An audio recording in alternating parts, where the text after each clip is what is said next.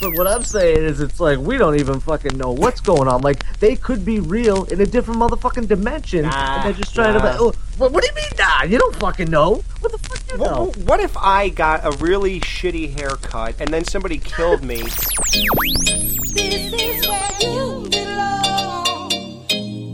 Don't make me wait too long.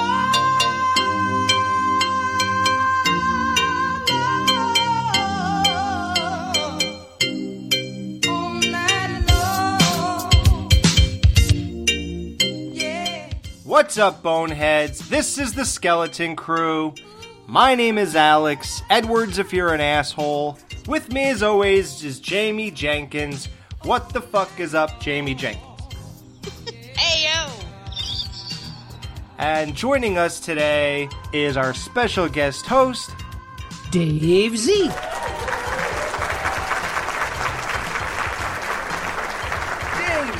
What is up? Hey, I got you something here. Something for you. Something for Jamie. Hold on.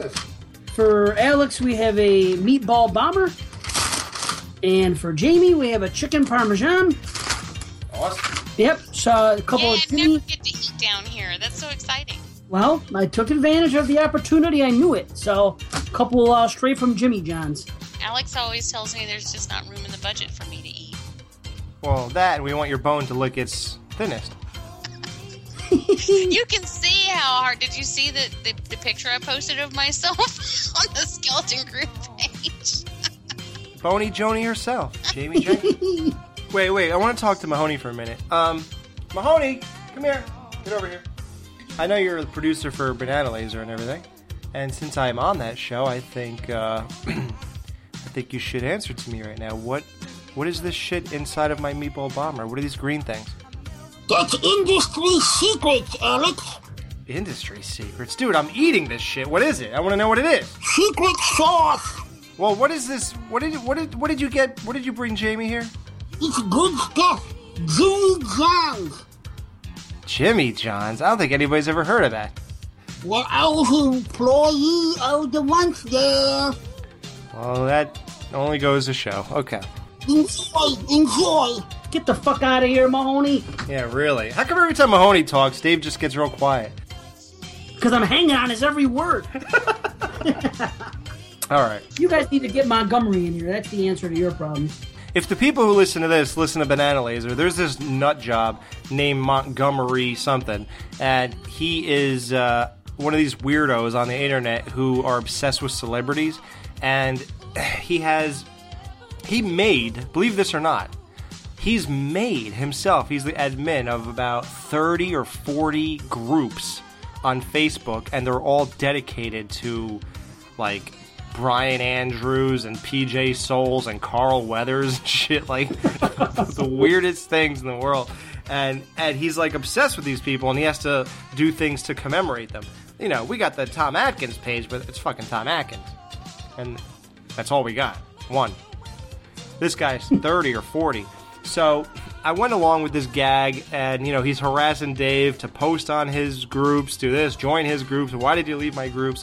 So I friend this guy, and I have a plan that I'm going to do to him. I haven't even implemented it yet, but in the span of 16 minutes, he added me to 27 groups. And I wrote to him, I go, dude, do not add me to any more groups unless I ask you again. So that's why you gotta just say no. Just say no. Yes. It works eventually. I thought it would be like radio gold, but for some reason I haven't been able to turn it into anything. Oh, well, there is one thing. So I've acted like I'm obsessed with this show, and I need everybody to listen to it. So I've been, I've told him, oh, you gotta listen to this one. Oh, you like him? We interviewed him. Listen to this. And I've been sending him a couple links. He acts like I'm not even sending him anything, and the next thing he writes back is about his stuff. So, completely ignores you. It's as if I didn't write it, but it's as if I just poked him, so he saw that I did something, and then and there was no reference to it though. And that boy's a poking fool, right? I think he poked Jamie. And he also likes to put a thumbs up. Thumbs up. Yeah. Thumbs up. Yep, that's his gig. Thumbs up and pokes, baby. Yep. So this is a cool little show here. It's not extravagant, but it's a special one for two reasons. One, we're going to review the movie. The reason why this show has a funny title, Mark Patton, star of Nightmare on Elm Street 2, Jesse. Yeah, of course, he's famous for being gay, and that's the gay Nightmare on Elm Street. So we named it Mark Patton Let the Right One In. You know, there's no innuendo or anything like that. What that means is we're combining, as always, the two things we do on the show. We're combining the movie we're reviewing, and we're combining the guy we interview on the show. So we interviewed Mark Patton, and we're going to review Let the Right One In. Did you say he was famous for being gay? Not famous for being gay, but you know what I mean. Like, that's known as the gay movie, and if you look at him, the first thing that pops in your mind is gay. Okay. I mean, believe it or not, generally, yeah, it's true. I never would have known. Never. You didn't know he was gay? I didn't know until I watched that Never Sleep Again thing. When would you really have had the opportunity to find out? Yeah. Right, luckily I didn't. Yeah, right. I mean, that dance was kind of gay that he did in part 2 when he's, coach me all night long, bumping his ass into the fucking thing, but I just figured maybe the director was gay, Well, what about when he wanted to sleep with Grady instead of the chick in a cabana? Right, but it's all the director. I just figured the director was... Hey, I'd want to sleep with Grady instead of the chick. Like Sleepaway Camp. Is that director gay? Because that movie, there's a lot of gay stuff going on in that movie. You think? Tell us what's gay, though. I don't know what's gay. About Sleepaway Camp? Yeah. Can you help Yeah, me? I mean, well, their dad is gay, clearly. I mean, he's got that. he's got John on the side. John. And then you actually see them in bed together. Okay. Yeah, I totally forgot. Okay, what besides that, though? But that's obvious. I mean, but you're saying the whole thing is... Yeah, there's different things. There's, there's homoerotic undertones. Like when the guy put his face in the kid's ass? And the short shorts on some of the, especially the one guy. Matter. And the belly shirt on the AC Slater? Yeah, right. Exactly. There are things throughout. There really are. You just have to look at it from that. How the guys all go skinny dipping together instead of with those chicks? Skinny dip. Yep. In all fairness, banging any one of those chicks would have made you gay. And of course the finale. I mean, the whole situation. Who would do that?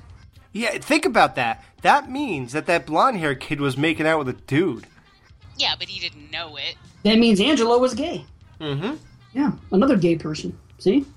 She was forced to do it. She just accepted it. He was dressed up as a girl. And, maybe that's why he was quiet. And eventually he just fucking went with it. Okay, well, this kid's kind of cute. I guess I'll go gay. And then I'll kill him. How about this? Angela got her penis chopped off in part 2, and she became a woman. Are you gay if you were born a boy, but your aunt dressed you up as a girl, and then for some reason you decided to just become a girl instead of a boy after you got to the hospital? That makes no sense. Like normally the doctors would keep it as natural as possible, but they said, no, well, since you dressed up as a girl for a good 8 years, we'll just make you a girl. That makes sense. So are you gay if you start dating guys after you get your penis chopped off? Well, no, because then you're a woman. I mean, most transsexuals aren't forced into it because their aunts are crazy. Most of them feel like they were born in the wrong body. Like they actually feel like a woman, but they were born in this man's body and they don't want anything to do with it. So then, when they actually when they go post-op and they're made into a woman, then they're attracted to men, but as women. I think that's different from being gay, where you are, you want to be a man, you are a man, but you just are attracted to other men. I think Angela, what was his real name? You guys know? You must know, Alex. Peter. Okay, thank you. I should know. No pun intended. Yeah, right. Right, what a name. I think his middle name was Les. Peter, baby. So Peter, Angela, whatever. I think that individual is just fucked. Bottom line, not gay, not straight, just yeah. Fucked I mean, there's a whole lot of psychological issues going on there. Yeah. I hate when they say that gay people choose to be gay, because that would imply that I could do the same. So you're telling me that I could just decide to suck a guy's dick? Like, that's ridiculous. How can I possibly choose to be gay? There's no way in the world. And that would be like saying Dave chooses to like black girls and I choose to like Spanish girls. No, we just do. You know, I don't think we sat there and said, well, this white thing isn't working out, so I'm just going to date black girls and Spanish. You know, it's just I'm glad ridiculous. you put it that way, because I think maybe that'll make it a little bit easier to understand, is that it's you are attracted to whom you're attracted. It's not, you know, I don't make a conscious decision to be attracted to the people I'm attracted to. It just is. I'm not really sure why people think that anything outside of what they consider normal it must be a choice. You know? Right.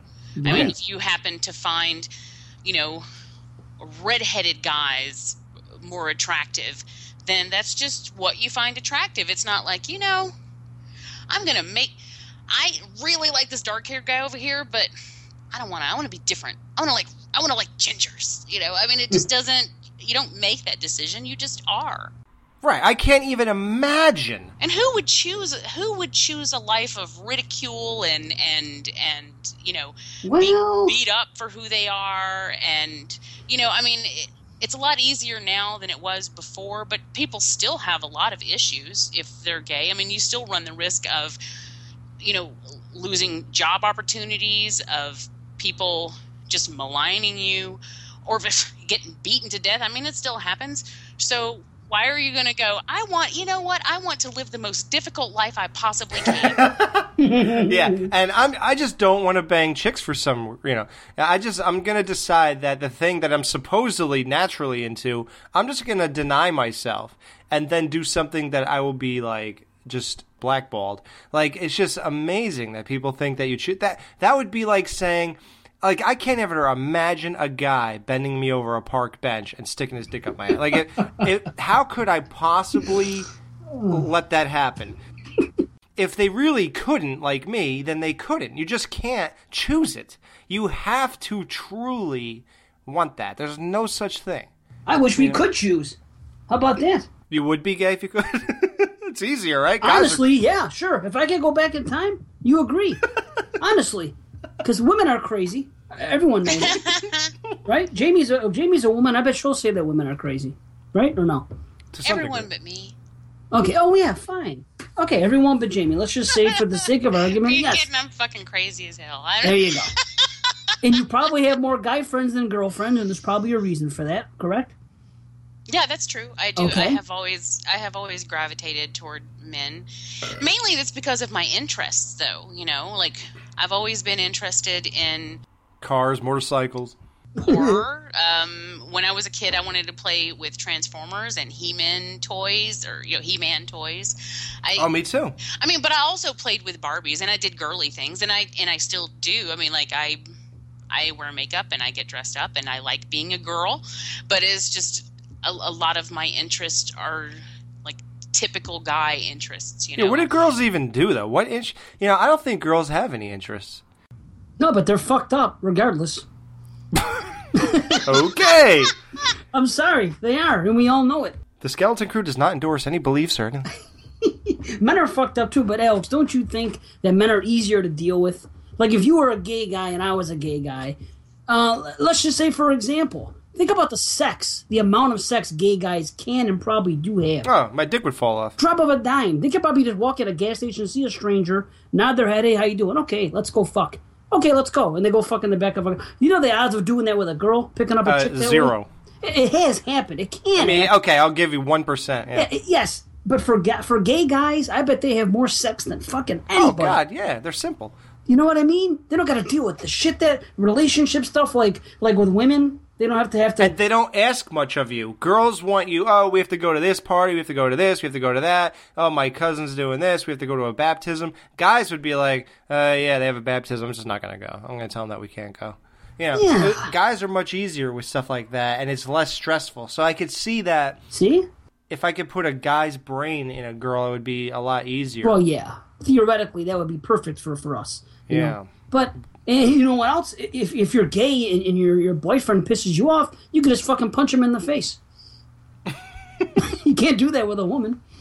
Yeah, you can't hit a girl. No, you can't. But you could definitely beat the shit out of your boyfriend if That's you're what gay. I'm saying. Think about all the advantages that you could have. Okay, you've sold me. It is a choice. That's true. It's a choice, guys. I wish it was. See, Being gay is absolutely a choice. I'm switching tonight because I want an easier life. Okay, on that note, we'll be right back.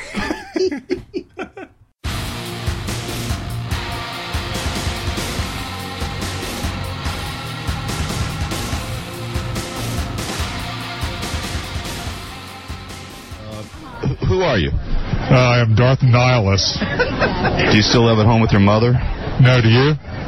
No, I don't. Oh, good, good. Do you feel- kind of sound like you do. Really? Yeah. Do you feel gay for being so into Star Wars? No, do you?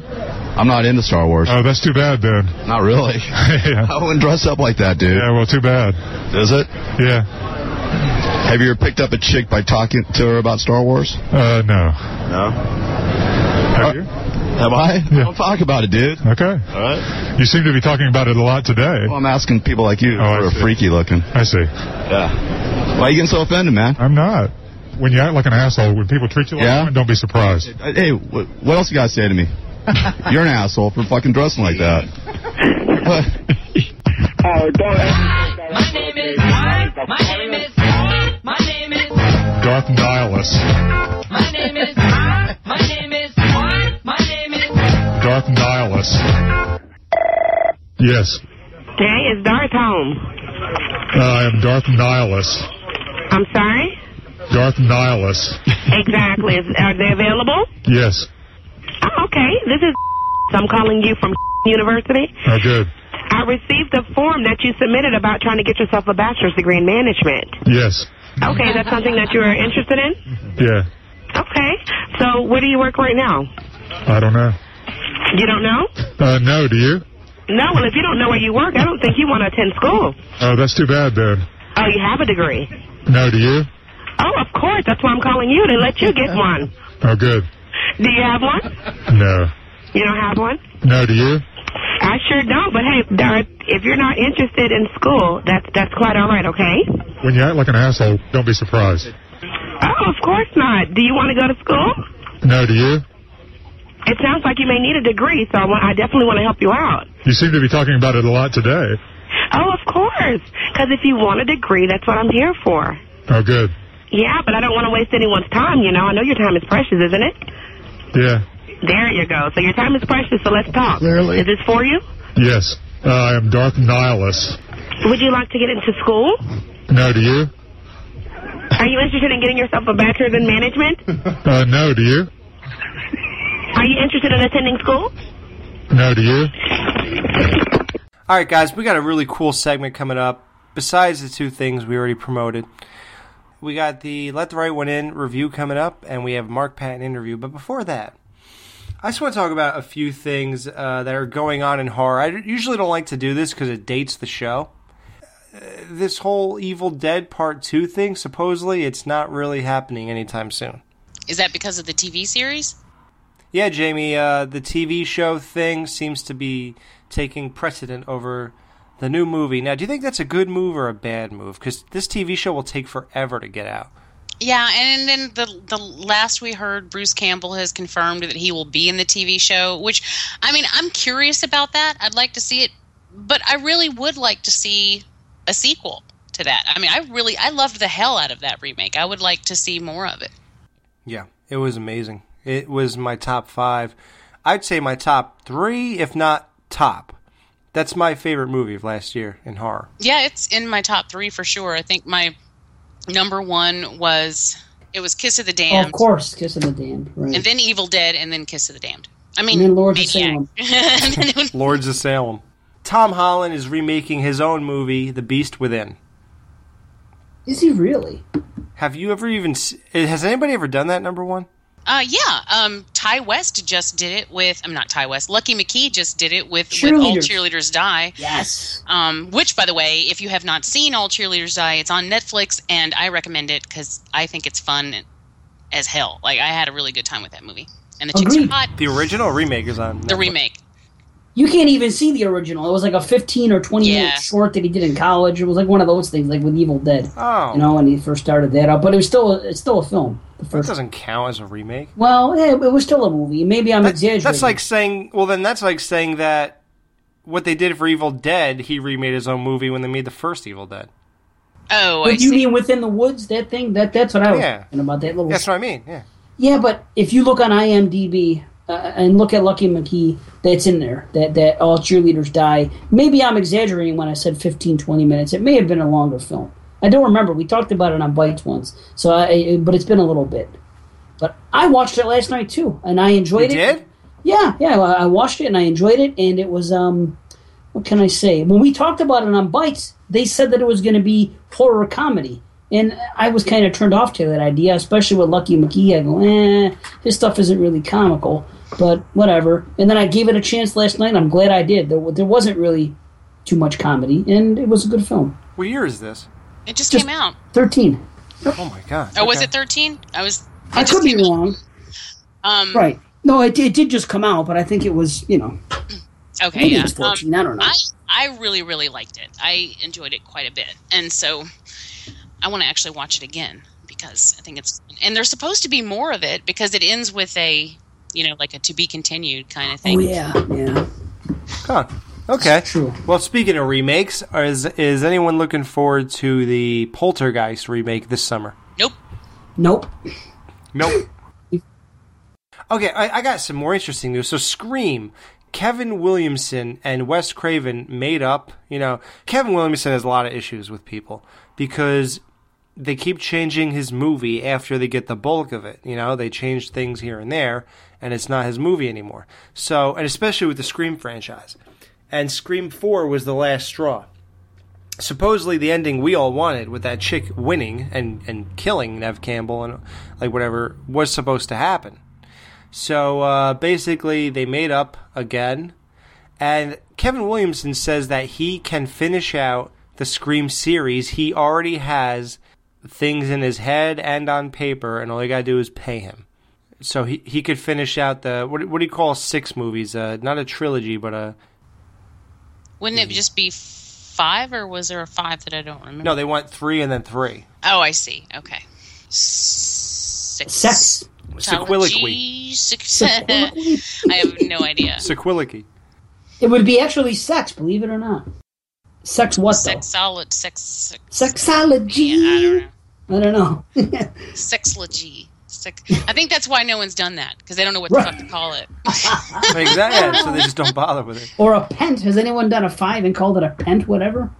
A pentology? Right? Quadrilogy was I the think most at that point is just a franchise or a series. I mean, Right. That's true. Yeah.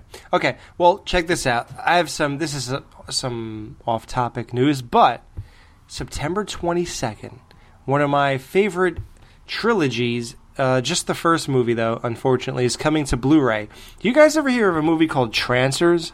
Yeah. Mm-hmm. Yeah, with Tim Thomerson? Mm-hmm. And Helen Hunt? Yes. What do you think about that movie?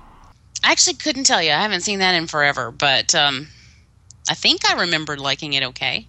So, yeah, it's coming to Blu-ray September 22nd, if everybody's interested. The only thing is, it's $27. So how much are you guys? Am I crazy?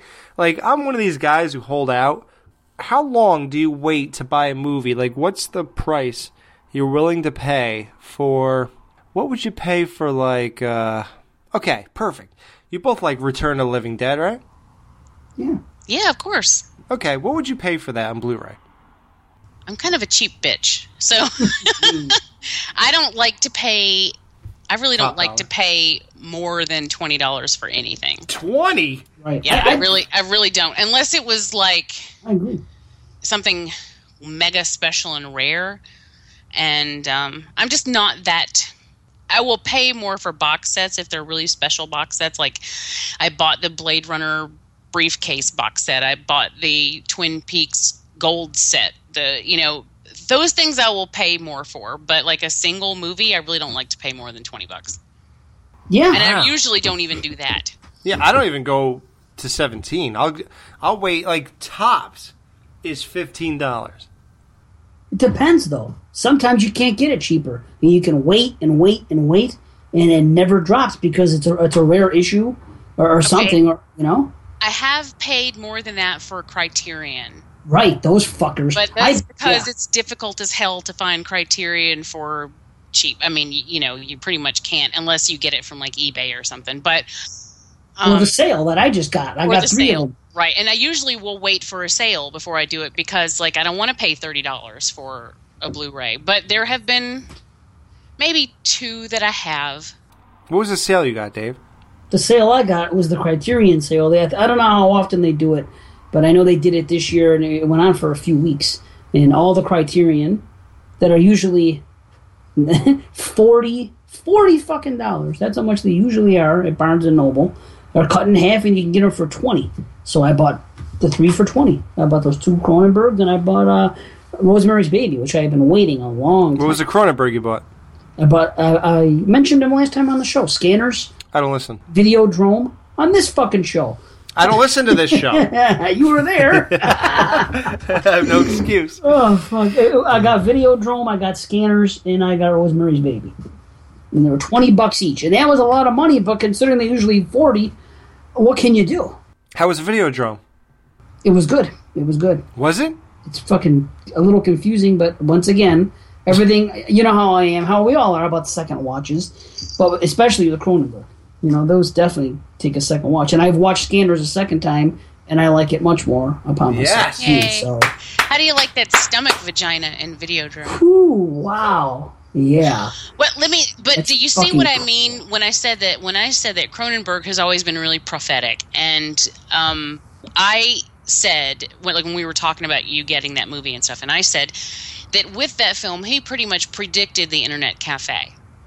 And which, like, when you go into that building and you got all those people, like all the bums sitting around and watching the video screens, it reminds me of people today, like in an internet, or I don't even know if people do that anymore, but it was like basically the internet before the internet existed, kind of thing. Like he had no idea what was coming, but this was his vision, and it was really fucking close to how it actually went. And as far as like reality TV and things like that, that didn't exist back then, but right. It just these are all things that like he saw, and he was really close, like really, really close. He's practically like the Nostradamus of horror filmmakers. Wow. I tell you, I hear you. Yes. We should do a retrospective on this guy. What's his name? Steven Cronenberg? When was it made? When was Videodrome made? Is it an 80s movie? Yes.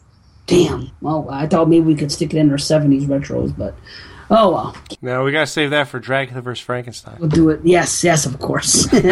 We'll save that for another time. But back to what you said about money, I would say $15 is what I would pay for Eternal. Okay, we're the same then. Okay. I would wait. I would wait until it was $15. For the most part, I'll wait. Some things I can't wait on. And what you said about the box set, it's funny you should say that, because when you first started speaking, the day that it comes out, and you said you only like the first movie and something else, I thought you were talking about the Exorcist Blu-ray set, because that is coming out on the same day. Yeah? Yeah, September 22nd? Because we talked about it on the one episode of Bite you were on. We were talking about the Exorcist box set, and then it's 5 movies, and that the price was right, because it's only going to be like $29 for 5 movies. 5 movies. Well, it should be. 2 of them should be free. Well, I think what did I say though? 1 and 3 alone are worth $15 a piece. Right. And then you're getting 3 extras. I believe in that. Yeah, and I personally want to see part 2 on Blue, because it's so fucking crazy.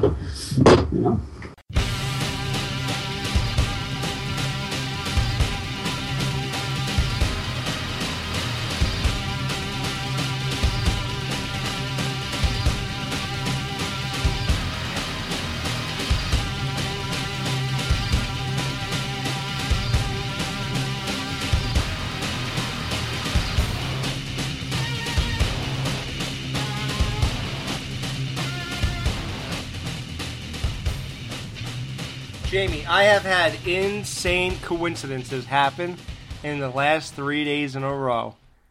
Can I blast through them in 3 minutes? Go ahead. Okay, we're at the bowling alley. You know how in the bowling alley, above the pins is the wall? That's the background, obviously. You know how there are like just designs all over it and shit? Yes. Okay, so there's a bowling ball, and it's bluish, and then there's reflection. Blue ball.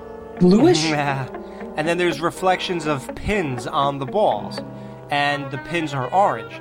So the pin went, and it kind of went across the whole bowling ball, and I said, hey, look, at that design back there, doesn't that look like Michelangelo? Referring to the Ninja Turtle. This guy goes, what? I go, like the Ninja Turtles, and the guy's like 50 years old. And he goes, no, I don't know what that is. I was like, you don't know what that is? How do you never hear of that? So I shit you not. Within 5 minutes, a girl walks in, sits behind us. She's wearing a Ninja Turtles t-shirt. Ooh. Then, this guy says to me, so I told him how I've been talking to the guy Juice from the Garbage Pail Kid movie. We sort of became friends. We, talk a couple times a week, this and that. And that night, the night before, I found out he was in an episode of Silk Stockings. He told me about it. That old USA show? Yeah. So I looked it up. I have every episode on DVD. What? I love Silk Stockings. Wow. Hell yeah. So I looked it up, and he goes, yeah, man, I ride a Harley in that one, because I told him I ride, and he rides too, believe it or not. So I watch it, and I freeze frame the picture of him on the Harley, and I go, yeah, look at this, man, I found it. And I sent it to him, and it was on my phone. So then I get to work, and I tell this guy that I've been talking to him. So that day, without even prompting him, he goes, you talk to Juice, you tell him about your motorcycle? And I was like, what? I was like, dude, look, here's a picture of him on a motorcycle, and I just found this out last night. How would you even, connect those two things? Maybe he just knows you like to talk about your motorcycle. But I really don't talk about it. I'm just kidding. I'm kidding. I mentioned it because he told me he rides. So, what's the third one? The third one just happened today. If anybody denies that there's this crazy synchronicity shit going on with us, you're gonna just say, okay, you're right. I'm sorry. Check this shit out. So, I bought this Simpsons t-shirt in Sears. They're all these great designer shirts were only $7. They all went on sale, and they were normally $23. So I bought a Simpsons one. I bought a blah blah blah whatever. You don't care. Where was this? Sears. Okay, it's a department store. I know what Sears is. Okay, cool. So I put the Simpsons shirt on there. I say, you know what? I used to love that show, and I have every DVD of every season. So why am I not watching it? I just I go through phases like everything. I when I'm into it, I'm into it. Then I'm gonna stop and I go to something else. So I got back into The Simpsons. I've been playing every single season because at my job, I work at an office, and I could play it and shrink it down to 1-inch size box on my computer, and I can watch TV while I'm working. So I've been watching every single Simpsons. So now I'm in season 3, disc 2 or 3. I walk up to this guy, the same guy, at work, and I say, hey, do you watch The Simpsons? And he goes, oh, I used to. I was like, oh, dude, you should start watching. It's great, man. I've been watching them all week. He goes, is Bart 30 years old now? And I was like, no, man. He's still 10, I guess. It's been 25 years, but somehow he's still 10 years old. And he goes, does Maggie talk yet? And right there, my face just, the blood rushed out of my face. And I go, what the fuck did you just ask me? He said, does Maggie talk yet? Do you know what episode I watched right before I walked over to him? Maggie said her first words, and then I walk over to this guy, and he says, does Maggie talk yet? Wow. Do you know that, have you seen the commercials that they're going to start playing every single episode of The Simpsons from beginning? Yes. But Jamie, let's not gloss over this. I'm not. I'm adding to it because I was going to ask you that because I saw the commercial the other day when I was watching The Strain, and I was going to ask, and there was this really cool post-apocalyptic commercial because everything, and I thought it was so funny because the way it happened, there was no break between the show and the commercial. It just bled right into the commercial, and so it's like people walking outside and it's the whole world has gone to shit, and I was like, well, they sped shit up on The Strain, didn't they? I was like, what the hell is that? And then all of a sudden, and they were watching The Simpsons on TV, and everything's going to hell. And then it was every episode of The Simpsons from the very beginning, we're all going to die, And I was like, oh man, I gotta tell Alex about that. Yeah. So I was going to tell you about that tonight, and then you brought this up. Wow, unbelievable! Just keeps happening. Now, Is that now, Dave? You can appreciate what just happened, right? Yeah, of course. Yeah. Isn't that incredible? Yeah, it's fucking pretty outrageous. Yeah. He could have said anything. He could have said, didn't they like shoot Mr. Burns or something? He could have said that. He could have said a million things, dude. Does she talk? And I just finished the episode where she says her first word. How fun! And it was iconic. Elizabeth Taylor did the voice. It was a whole big deal. Man, what was the word anyway? Daddy. Okay. It's unbelievable. And I just want to say something for the record. I'm a big fan of that. I've said it before. The Treehouse of Horror Simpsons episodes. And it's the Halloween specials, if anybody doesn't know that. And I don't know how you're on this planet if you don't know that. I'm a fan of the show to the degree that every single season I bought that's been released on DVD, and they're up to 16 seasons now, every one of them are great to me. And I always heard that the show jumped the shark in the 13th season. So, when I bought it, I was like, fuck. Okay, here's my little timeline real quick, if anybody gives a shit. I started watching The Simpsons like everybody else when it came out, when I was 10. I probably just drifted away by age 16, 17, probably 16 even. And I loved them all, but I just forgot to watch or something and just didn't watch them and didn't think about them. And then they started selling them on DVD. So from season 5 to whenever they started selling them is when I didn't bother with them. I didn't even watch any of the new ones except for all the Halloween ones. I made sure I did that, and that's it. So the only reference I have in life is what they sell. So I just keep buying them until they're just not good anymore. And I think they're up to season 16 or 17, and I love every one of them. I think the writing is even funnier. It's more witty. It's more interesting. But there's nothing beats the classics. But it's still right up to greatness to me. And I have watched some season 21 stuff, and yes, they are hit or miss. That's a fact. Some shit just does not work overall. But up to season 16, I think is still solid. Do you even keep track like that of the show or no? I haven't paid attention. No? Not anymore. I used to, and then I sort of fell off of it, and I still watch it, but not with any kind of regularity. It's kind of like the same way I was with South Park. Yeah, I think we're all the same. We all pretty much stop. And not me. Not with the see. That's just it. Simpsons to me weren't as good anymore after a while. I also subscribed to that theory that the later episodes, after whatever season you said, I don't remember exactly when it happened to me. Right. But I just started to fall out of it, and I was just now South Park. I never thought they fell off. That's just my opinion. I never did either. But the thing is, I do that with all shows. It's like eventually I will just fall off of it, and because I'm doing other things, or I don't know. After a season ends, you kind of it's like, and I know it's still there, so I can go back and watch it when I want. But it's kind of like Saturday Night Live. Like I'll go through chunks of time where I'm watching Saturday Night Live religiously, and then I'll stop watching it for a couple of years, and then I'll go back and watch it some more, and then and it just, I don't know, that's just my TV viewing is really erratic. The only things that and I guess a lot of it now is because of evil episodes, but like the horror shows, I've seen every episode of like Walking Dead. Most of those twice. I've seen every episode of American Horror Story. I've seen, and those I will stay with until the end. But a lot of that is because I do a show about it, and I kind of have to. But sure. Now, to be honest, I'd be watching Walking Dead and American Horror Story anyway. Bates Motel. Right on. But a lot of other shows, any other shows, I just sort of am hit or miss with it. I think The Simpsons are still good though. Don't get me wrong. I think so too. Yeah, I just personally fell out of it, and there maybe have been one or two seasons that were subpar to what was going on, like prior to that when they were peaking. But I still think it's good, and if I'm flipping channels and I see it, I'll watch it, and I'm usually entertained by it. The one thing about The Simpsons, because I bought all the DVDs at one point way back. Yeah.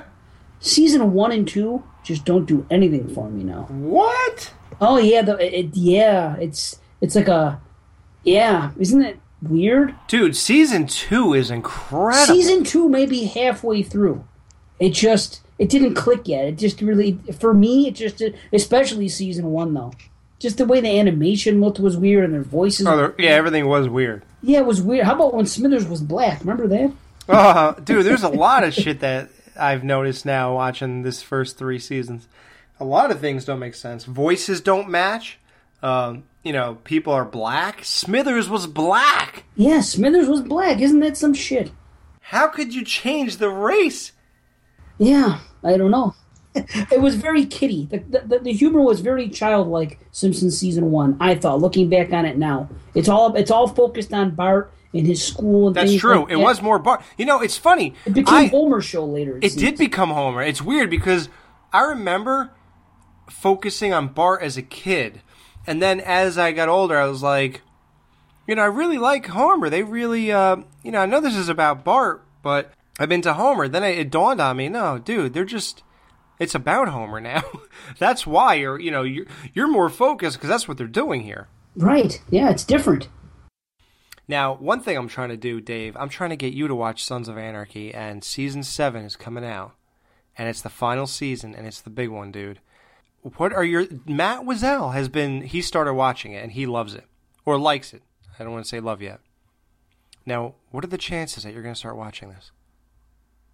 Oh, no, I'll start watching it. Maybe I'll watch an episode tomorrow night, because I am going to do it. Jamie, what about you? Jamie, okay, look, here's the thing.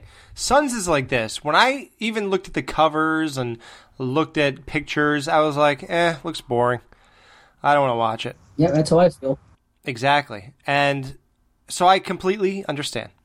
Well, it's not that I've actually thought, because of you, I've actually thought that it might be interesting, but it's hard enough for me to keep up with the stuff that I watch already, Is it really that hard? I just said it was. I know, but let's break it down. Do you think will happen if you get into a new show? That'll take up more time. Right. Okay. Now, how much time I mean, there are is 6 being asked seasons. of you? That's what I've been saying. 6 seasons. What? That's a commitment. Okay, no, it's not. Want to hear how? Watch this. 1 a week? What? My sister started watching it because I didn't prod her too much, but I don't really know. Maybe I prodded a little bit. Of course. And it was the kind of thing where this went on for a month so did you watch one? But I would only ask her that like every once a week. Once. And you got to remember, this is Monday to Monday. That's only once I'm asking. So I'd say, so did you watch one yet? Because you said you were going to watch it over the weekend and shit like that.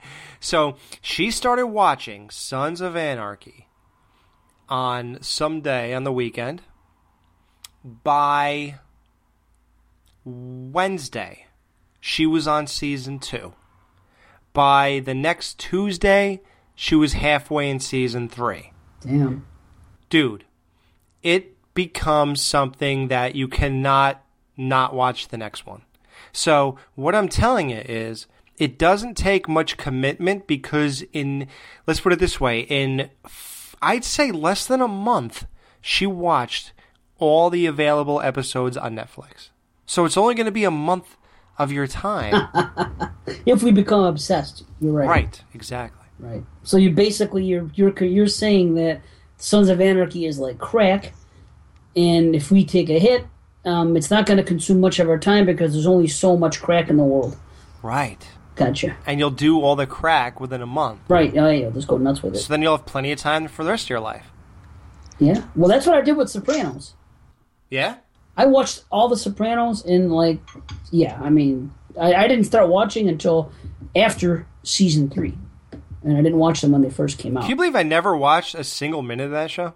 God, I can't. It's so good that I've watched it 3 times. And just the other day, I got Amazon Prime, and it's on there, the entire thing. Instead of watching a movie or Sons of Anarchy or anything that I've been talking about, I just go back and watch random episodes from different seasons and just sit and watch I'm not into that. Jamie, how about you? Stop.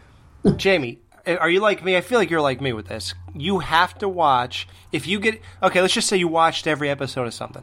Mm-hmm. You have to start from the beginning, right, and go through the whole you cannot just pick random episodes. Well, I mean, it depends on what it is. If it's a show with a continuing story, then yeah, I want to watch it from the beginning again. But if it's like Family Guy, I'll watch just random episodes.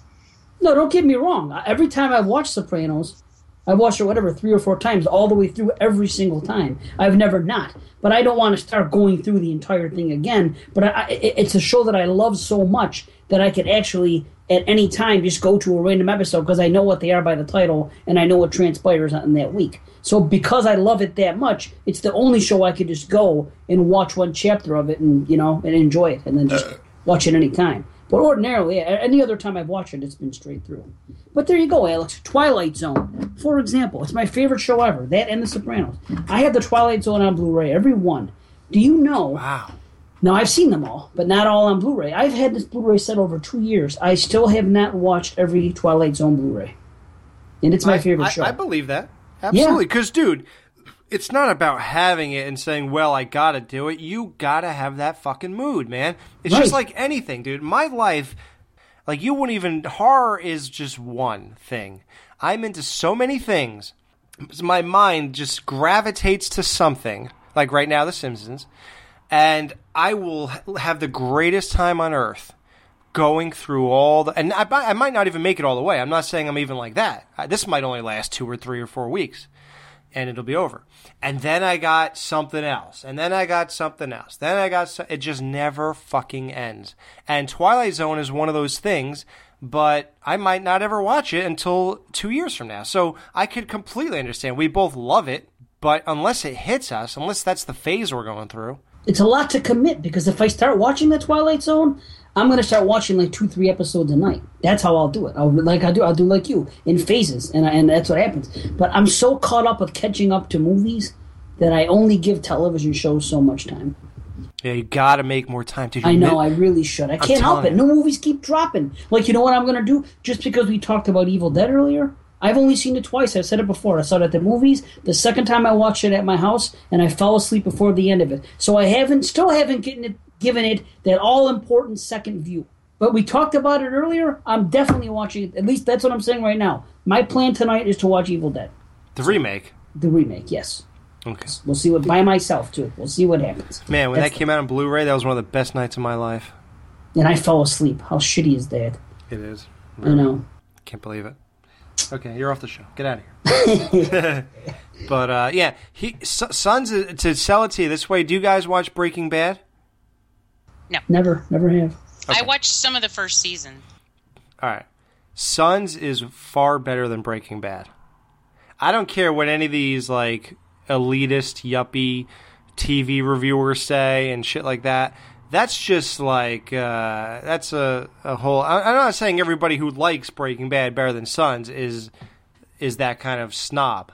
I'm not saying that. But I have experienced both, and I did the same thing with both of them. After I got done with Sons, I was done, caught up, and I went to Breaking Bad. And yes, I've had many sleepless nights where I sat there for hours, 5-6 hours in a row, just watching Breaking Bad because I loved it that much. But it's almost like, oddly enough, to use this analogy, it's like a drug.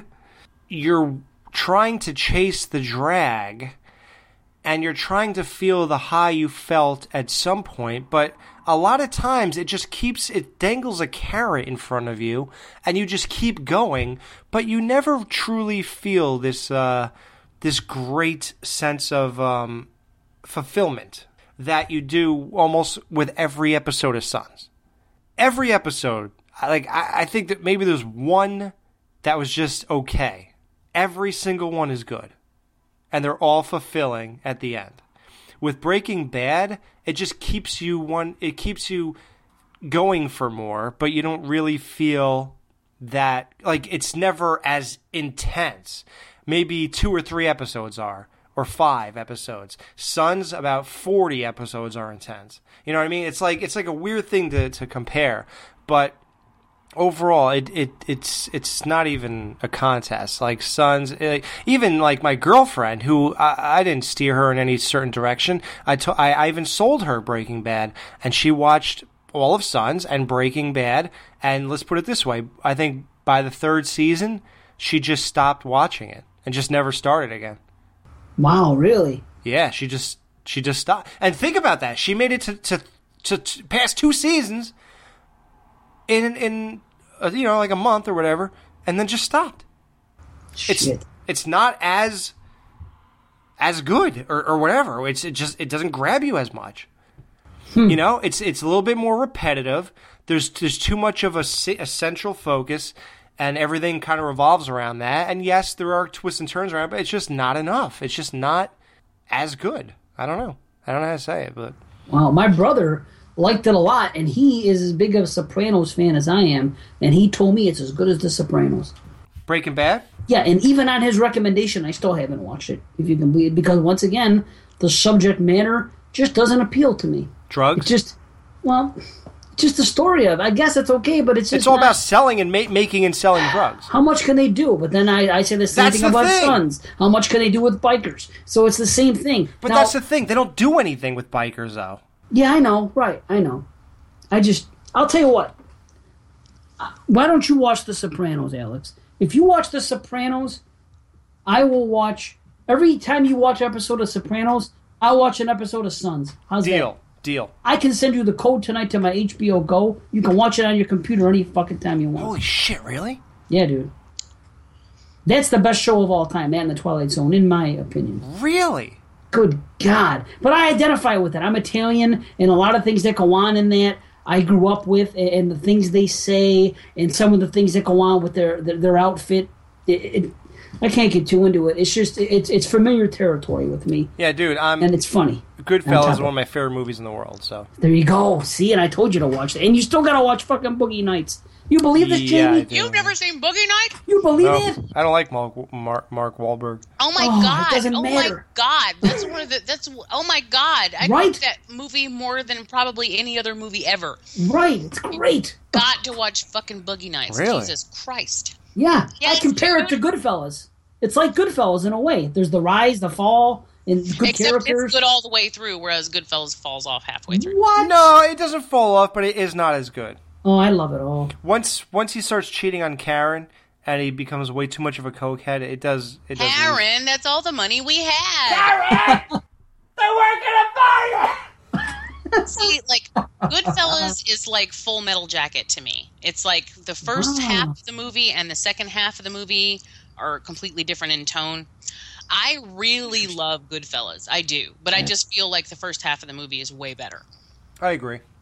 I'll give you it's better. I don't know about way better, because I never watched Goodfellas and fell out of it. I enjoy it thoroughly beginning to end. Now, Casino, that's a movie that the second half isn't as good as the first half. I'll agree with that, too, and I really love Casino, too. Yeah, and I do, too. Oh, yes. I didn't like Casino. I thought it was way too dark. It's no Goodfellas, but it's good. You know. It was too dark in a not good way. Like, I didn't enjoy myself. You like King of New York? I never saw it. Dave? You know what? Believe it or not, I have not seen it either. What? I know. It's you Scorsese, should. too, right? And it's it's... What about Bronx Tale? Stop. Oh, I love Bronx Tale. I like Bronx Tale. See, of course you do. I think Bronx Tale. I know, that's me. I much prefer the beginning of Bronx Tale too. But like one of my favorite scenes is where Chaz Palminteri, like when the biker gang goes into the bar. Hey! Oh, it's they the start best. shit, and he just goes over and locks the door, and he's like, No, you now can't leave. you just can't leave. Yeah. All right, And we're I'm not talking like, about this. We're not talking about this on the show. I want to do that as a skit one of these days. Actually, I was talking about it not too long ago with somebody doing that scene. Alex can be the biker, and I can be the. Check this out. Last night I went to it's biker night, and you ever hear of Hooters? Of course. Yeah. Oh, that's everywhere. Okay. So it was biker night at Hooters. So we pulled up on our Harleys and stuff, and we go there. Fucking everybody is on a fucking sports bike, basically. Like it was literally like 80-20. Yeah, they're all on crotch rockets, rice burners, whatever you want to call it. It's 80-20. But check this out. There were fucking Hell's Angels there. There were something Thug something. I don't even know the fucking name. Thug Life? Thug Life? I don't know. That's a song, isn't it? So, there was something Thug in there, and they all had cuts on. They all had territories on the bottom, and we're fucking rubbing shoulders with these guys to eat fucking chicken wings and shit. So me and my friend, we go sit at a table of a biker gang. And we're sitting, and it's an all black gang, and my friend's black, so he knew them, so that's why we were able to sit there. And I'm sitting next to these Are guys. you saying all black people know each other? I was just gonna say that. And this guy, this biker gang guy said to me, "Hey man, I'm not getting all these fries if you want some of these fries." And I'm like, "So you're not going to kill me?" No, I was kidding. No, I didn't go that far. But but it was just funny, man. It was like weird. And you know, Hell's Angels have killed people and shit. So can you believe that's what I got myself into? What am I doing here? It's like Goodfellas. The second half's going to be a lot crazy for you. Helicopters are going to be flying around, chasing you. Tomato sauce and helicopters. Yeah, you're going to be taking because pieces of I guns brought up places. Bronx Tale. You know, one of the things that like one of my favorite things that I got from that movie is where the one kid owes C $20 and he keeps avoiding him. And Chaz Palminteri is like, look at it this way. It cost you $20 to get that kid out of your life. Mm-hmm. That is excellent advice. It really is. Yep. That's my father to a T. He said that to me before that came out in situations like that. He goes, you never have to worry about him anymore just because of that. I said, you're right. That's my father's mentality. All it cost you was $20. Yeah. Well that's worth it. Pretty fucking awesome. You got off easy. Are you looking for the ultimate Part 2 glove? Well, Freddy's here to tell you to check out K4FGloves.com right now. Brought to you by their good friends over at Nightmare Maker Props. It's the Revenge Glove. Just like you've seen in the movie worn by my good old pal, Mark Patton. This is the ultimate Part 2 glove, and the details are simply superb, all the way down to the index finger blade break. Oops, I meant to do that. Check out the Revenge Glove, brought to you by Nightmare Maker Props on the products section at K4FGloves.com. That's K, the number 4FGloves.com. And tell them Freddy sent ya! Hey guys, we're back. And this is a real honor for me, man. Everybody knows that I'm a huge fan of Nightmare on Elm Street Part 2. So, we had Robert Russler on, who played Grady. And now we have the other half of the dynamic duo joining us on the skeleton crew, Mark Patton, the star of Nightmare on Elm Street Part 2, who played Jesse. Mark, thank you so much for hopping on, bro. Hey, Alex, how you doing? It's nice to be here. Thanks, man. Great having you. You know, like I said in the intro, I'm a huge fan of Nightmare on Elm Street Part 2 and you, bro. So, great job, man. Thank you. Thank you. You know, Mark, I want to start off with something that just totally blows my mind about you. You were 17 years old, and you were in your bedroom, and you flipped a coin to determine what it would be, New York or Nashville. And it ended up on, if you flipped, it landed on tails, and that was New York. You had $132 in your pocket. Can you take us to what was going on in your life at the moment that you decided to make a life-changing coin flip totally based on fate? Sure. I can remember the moment as if it were yesterday, to be really honest with you. You guys know from my Facebook and from talking with me that, I'm a real strong advocate of, like being kind to people. And I went to high school. I was in a theater department in high school. And I also sang from the time I was a little boy, country and western music. And I was offered a recording contract when I was 13. My father didn't want me to accept it because I would have to sing in bars, basically, and he felt I was far too young for that. But I was in school, and I think about when I was about 15, I just started hating school. I mean, I didn't want to go, I only wanted to go to the theater. I had a great teacher, and her name was Mildred Fulton. She was a theater teacher.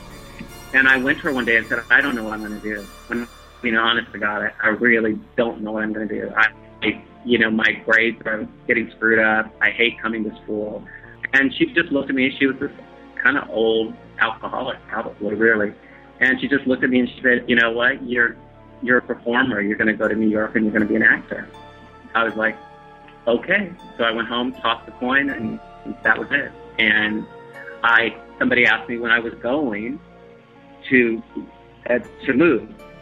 And out of the blue, like February 18th, and it was approaching. So I had a couple of months to pull it all together and make some money. So I got a job. Of course, I spent all the money, like buying new clothes to wear and stuff like that. Yeah. And so, I had the airplane ticket for February 18th. By the time it was time for me to go, I had $132 and some nice clothes. and a one-way plane ticket to New York, to a place I'd never been before. And as I was flying into New York, I made a promise to myself, and I'm just not BSing you here. I said, okay, well, I landed in New York at 7:30, February 18th, 1978. I said, well, I give myself 5 years, and if I don't make it in 5 years, then I'll go home.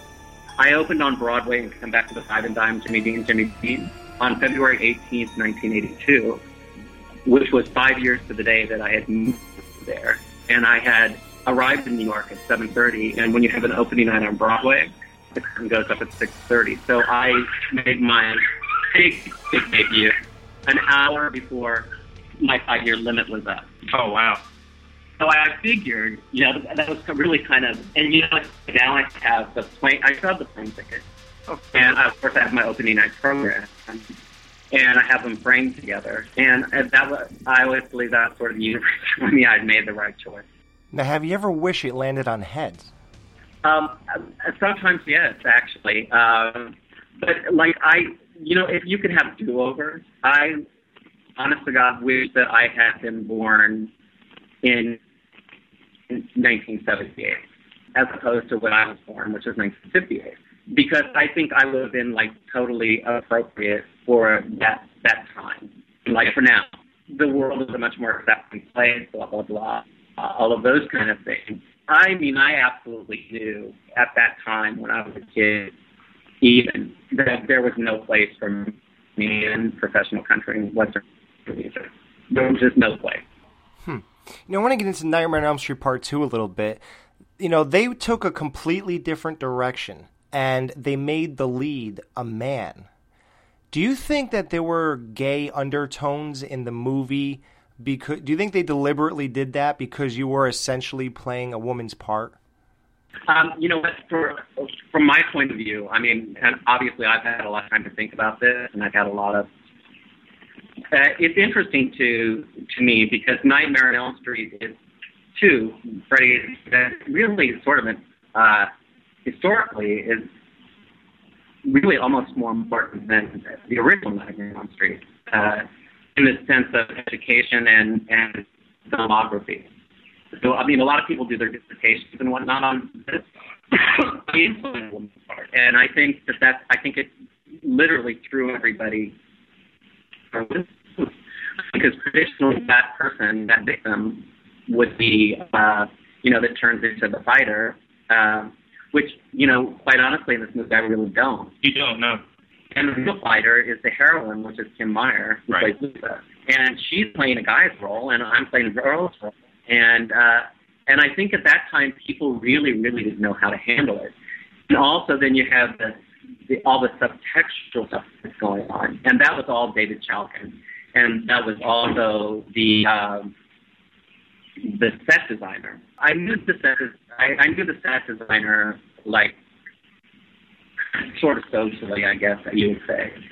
And many years later, he said to me, he goes, well, what did you think? Because, I mean, there was a lot of controversy about this when the movie came out. I mean, it was big. So people reacted to the gay aspect instantly? Almost. It was, on a certain level, it was kind of horrific and like a nightmare come true for me. Really? Yeah, sure, because, it's I had done Come Back to the Five and Dime, Jimmy Dean on Tour also and the film also, and had gone to the Cannes Film Festival, and we won the Cannes Film Festival and the Golden Bear. And, I mean, I had a lot of notoriety from this film. And, in that film I was raped, and so I had been, at magazines like Advocate and all those kind of gay magazines and whatnot. Of course they wrote huge stories about this because Cher was in it and all that kind of stuff. And they didn't want to interview me, but my agent would allow me to be interviewed by anybody for that movie because they did not want anybody to ask me the question. They didn't want anybody to ask me if I was gay. Okay. Yeah, I was going to ask if you were already out at the time that you filmed Part 2. Yeah, no, I mean, in my own personal life, I don't think I've ever been in the closet, but I think professionally it was suicide. My first manager, who was not really great, and to be honest with you, your first representation usually is not your best, but the lady gave, they signed me, and then she came over to my house, and she said, I want to look at all your clothes so I can tell you what you can wear to audition. And I said, okay, that's what you do, And so she came over, she looked at my closet, she took all my clothes, threw them on the ground, and, sort of like butted them up in a pile, and she was like, okay, you can wear this and this and this, or leave all of this on the floor and just pick it up and put it on because that's what normal boys do. Really?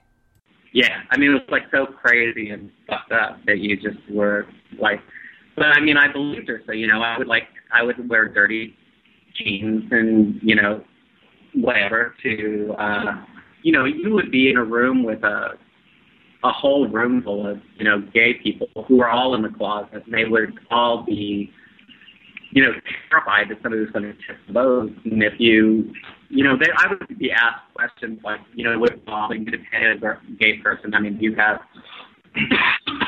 would you be able to withstand the scrutiny of, people asking you this, and would it make you feel bad? And, I mean, what would your girlfriend think of it? I mean, like, crap like that. I mean, like, constantly. Mm-hmm. And I was expected to appear in public with a girl with me and all that kind of stuff. So when Nightmare on Elm Street came out, the underground reaction, the fan reaction, like Fangoria, right, like heavy-duty people, immediately react. Like, the New York Times gave this movie an incredible review. It got great reviews all over the world, actually, and I actually got really good reviews. Kim got fantastic reviews, because she looked like Meryl Streep, so we got a lot of press. Mm-hmm. And the obvious, and then the minute somebody mentions it to you, I don't know if you've had this experience, but when you really start looking at it, if somebody said, hey, this is the homo Nightmare on Elm Street, right, that's what you used to call it, and then you start looking at it through those binoculars, you absolutely start seeing it. I talked about this on Never Sleep Again, and you don't really see it all in Never Sleep Again, but we put all the transcripts from it. David always denied this. He said, absolutely not. He had not a clue. Now, I know Bob Shea didn't have a clue. Bob Shea is a really good guy, and he didn't, he dressed up for the gay bar scene, and he didn't know he was in a gay bar. I mean, he was just a genuine, nice man. And also, I have to say, Jeff Schultz was the same way. I mean, there were times that in the past that I thought Jack set me up a little bit, but in retrospect, I realized Jack was just sort of a Midwestern guy, and he had not a clue. Mm-hmm. And I mean, it was like he wouldn't film the party scene. I mean, they almost shut down the production because Jack wanted the party integrated. Right. And he wanted to have black kids, and he also wanted to have Asian. He wanted everybody at the party. Mm-hmm. And not Bob Shea so much, but the producer aspect of the thing was like, no, this is like suburban white thing.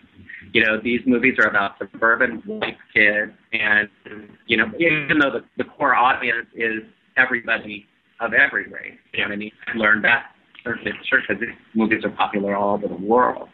And Jack was like, absolutely, I won't shoot this unless you have it's mixed. I just won't do it. And he threatened to quit it over it. I mean, so I don't think that he would have some hidden agenda. You know what I'm saying? Mm-hmm. But the two gay guys on the deal did, and it became a joke to them, and they thought it was really funny. And between the set designer and the writer doing this, and they thought they were very subtle, but they're both kind of not that subtle. He's not a good writer, so I do have a little bit of resentment towards him, but like the pro thought. Right? Yeah, in the closet. That's all the set design. Nobody ever asked, hey, do you want to put a pro box in your closet? Right, and the no chicks allowed sign on the door. I don't know how sort of graphic I can be here, but... Oh, please, if you only knew what show you were on, dude, you could say whatever you want. Okay. If you go to the dream state, when the room is really hot and I'm waking up and everything's melting. Yeah, right. Okay, if everything is built to look like a penis just ejaculated. And it's all that wax is dripping down, you know what I mean? And the candles are bending over and going soft. And that's the set designer. And that was all on purpose. Wow, I never thought of that. No, I could give you a lot of little things that you've never thought about, but somebody else has thought of. And then they would write them on the internet. And generally they wouldn't say them in a nice way. And generally they were directed towards me, not towards the set designer, not towards the director, not towards Robert or Kim. It was always me.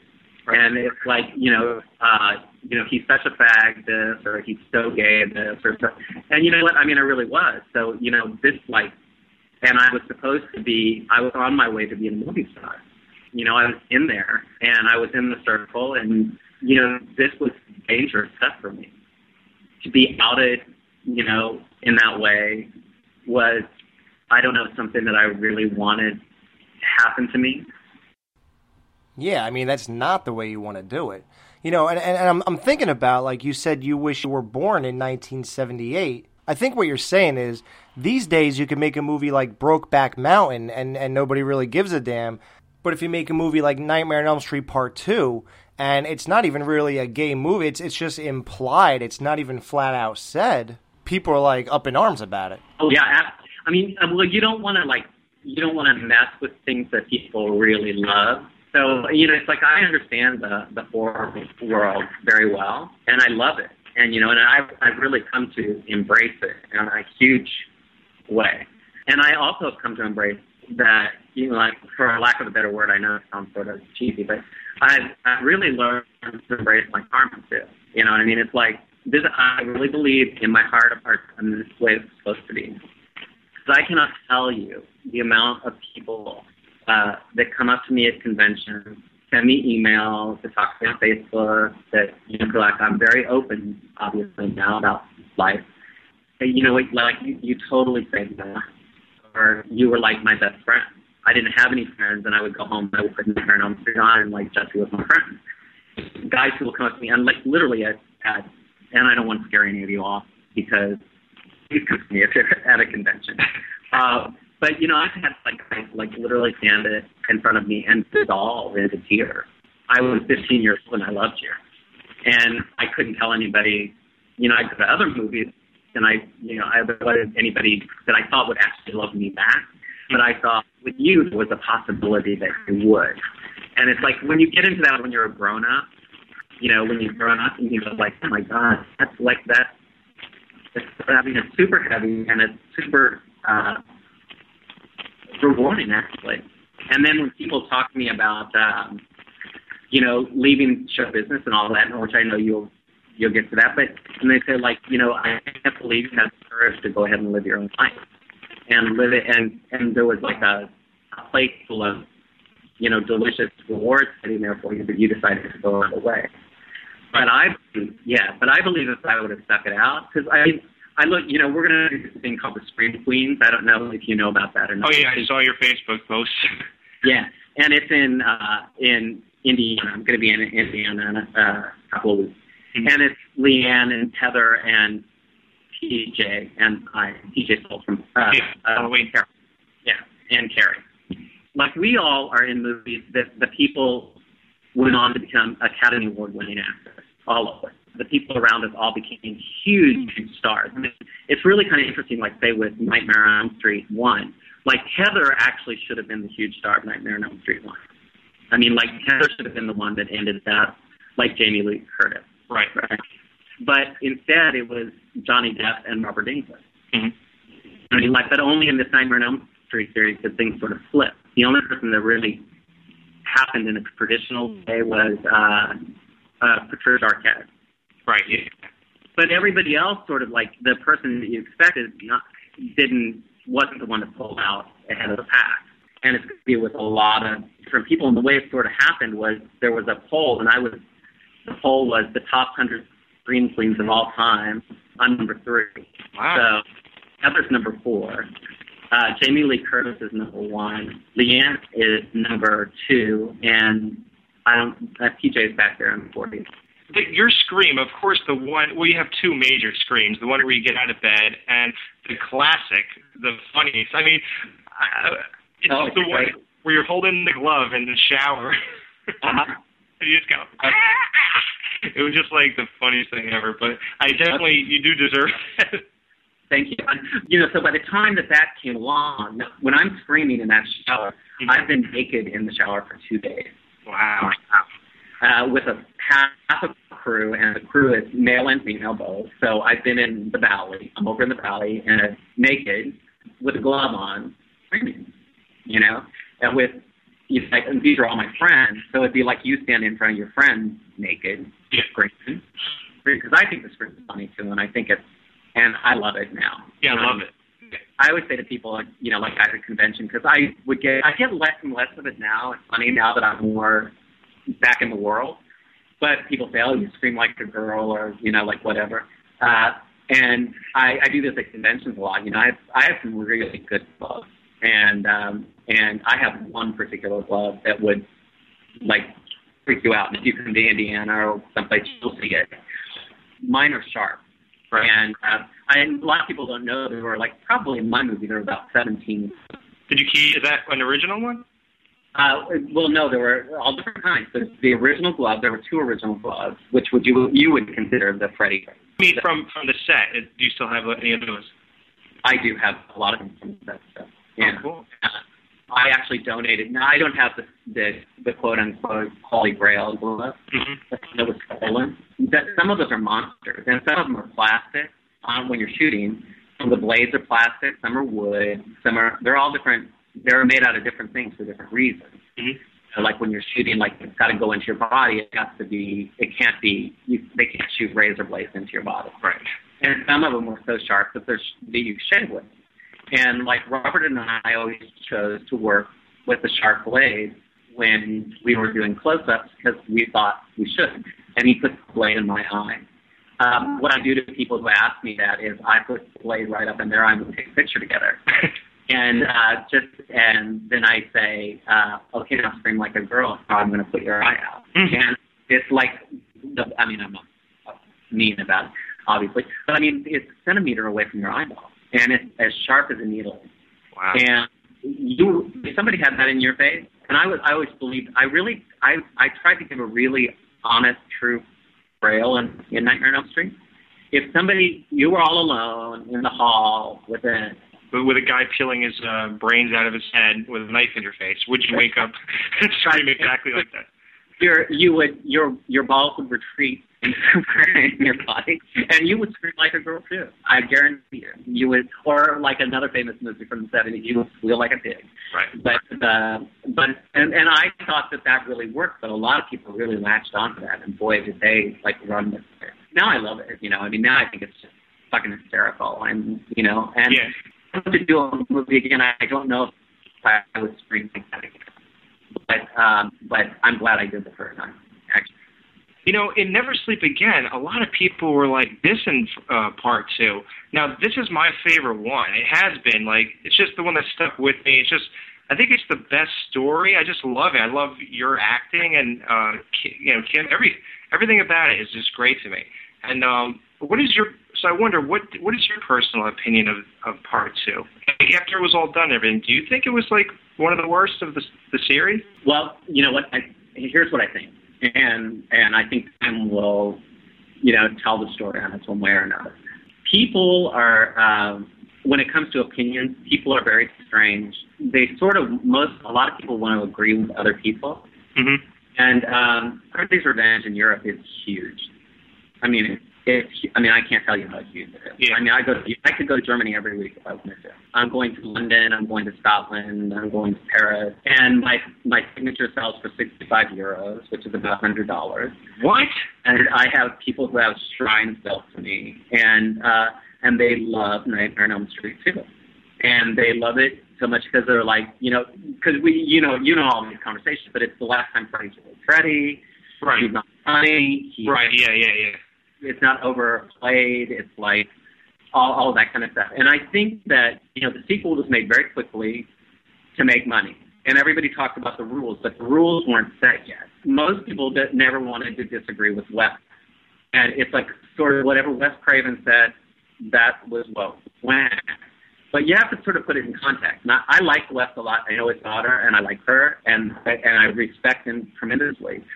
But the thing is, Wes didn't want a sequel at all. Mm-hmm. He didn't want a franchise. He didn't want any of it. He wanted there to be Nightmare on Elm Street, and that was it. So he walked away from the table. So he's not going to really like anything, honestly. Yeah.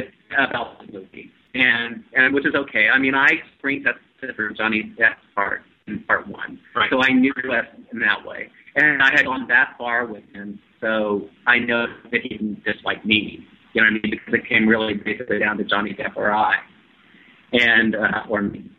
But I think that was a political thing inside of that whole deal. And I think when, Nightmare on Elm Street 2 made a lot of money, and it still makes a lot of money. It made more than the first one. Oh, God, yeah. It still makes more than the first one. And you'll see when the Blu-ray comes out that it'll make more than the original one did.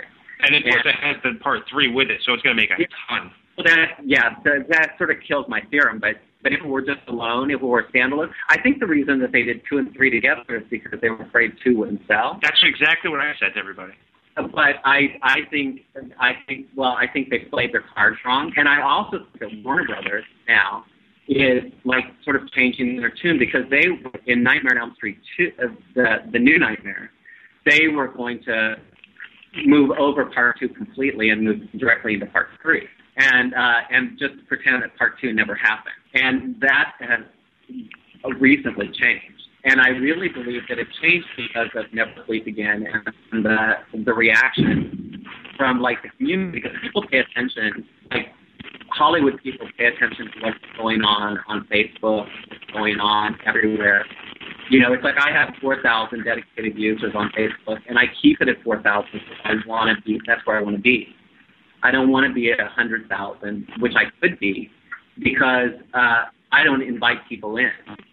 Yeah, I mean, you really sort of have to come to me and there's going to be a reason my Facebook is going to get bigger soon, but I like to answer everybody, and I do, and I think you know that. I mean, just like you said in the intro, you answer everybody on Facebook. I do. If you send me an email, you get a reply. If you post something, you get a reply, and it's not just like there's not somebody else hitting the button.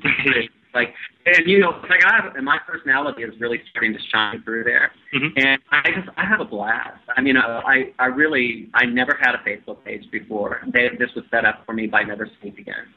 I didn't know Nightmare on Elm Street was popular in the way that it is. I mean, I knew I got checked. Yeah, well, that was my next question. Like, what after you left, because you even passed up acting, you gave up on your whole dream in life. So what made you embrace this? The movie that did it to you, what made you embrace that 25 years later? Well, I live, as you guys know, I live in Mexico. And I was pretty far down in Mexico. I've had a very successful life, okay, financially and emotionally and all that kind of stuff. Oh, good. I went on to become, build houses and design them. I'm an artist and a painter, and I came down to Mexico and I became satisfied. I lived in New York and Palm Beach, Florida, and I was just really surrounded by people that worked for like uber wealthy people. Mm-hmm. And it's very funny because I could be sitting with the head of a Fortune 500 company. I mean, literally somebody that was worth $100 million, and more than $100 million, and literally about 3 months into the job where I'm like doing their house, or there would come a sheepish moment where they would say, you know what, my grandchild was talking to me, and they said that you are a movie star. Is that true? And because the kids will research you on the internet. Mm-hmm. And I say, well, yeah, as a matter of fact, I did a couple of movies. Oh, well, here I have your videos. Can you please autograph them? And I mean, they would like humbly ask me to do this. And I have a lot of nieces and nephews. So, and my nephew Jeremy was a professional skateboarder. So, it's sort of like I knew that world. The person who's the filter between me and everybody else in the world at this point is my sister-in-law. And my sister-in-law and I have known each other since we were like 4 years old. Tommy got my telephone, because I had really purposely disappeared off the face of the earth. I mean, it was very hard to find me. It wasn't an easy task. Let's put it that way. I mean, I'm not listed with the Screen Actors Guild, Actors Equity. There's no agent affiliation. There's no telephone number. There's no nothing. It all leads to the blank wall. And the people from Never Sleep Again looked for me for 2 years. I'm not on the video. I'm not on the commentary for the first one because I don't think they really tried to find me. I mean, they may have half-heartedly tried to find me. Yeah. But they didn't. And so, they kept calling my sister-in-law, and finally my sister-in-law, Cheryl, said, she called me in Mexico, and she said, you know what, these people are really, really nice. And I just think this one time I think you should, give them the courtesy of, calling them back. Because they're really nice, and they've never been anything nice, and they really want to talk to you. So I called them, and they told me what was going down, and I talked to Tommy on the telephone, and I said, well, these are my conditions, It's like I'm not going to BS anything for you. So if I'm going to say whatever I want to say, and I'm going to say it exactly the way that I want to say it, and if you're trying to move this in any kind of direction, then I'm not the person for you. And they were like, no, we're big fans, and this is it. And I said, okay. They flew Hector, partner, and I to Los Angeles 3 days later, and I shot the documentary, never dreaming what was going to happen next. It's like they were like, well, do you want to build, and let us build you a Facebook page so that we can. And so I signed with Re-Evolution, which is a group of people that move actors around for conventions and whatnot. And they put me a Facebook page up, and the next day I had 1,000 people on Facebook. And then the video, and then the DVD came out. The rest is history. Yeah, well, almost everybody's changed their opinion, and it's about what. Now David's like, oh, yeah. I mean, because originally in Never Sleep Again, David says no, that he did not know. Yeah. And he says, oh, I don't know. But then they filmed me, and then they brought him back in. And they played the film part.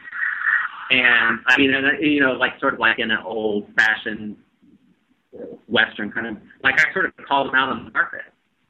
And I said, this is bullshit. Like, why don't you, admit after all of this time you knew what you were doing? I know you knew what you were doing because your friend told me.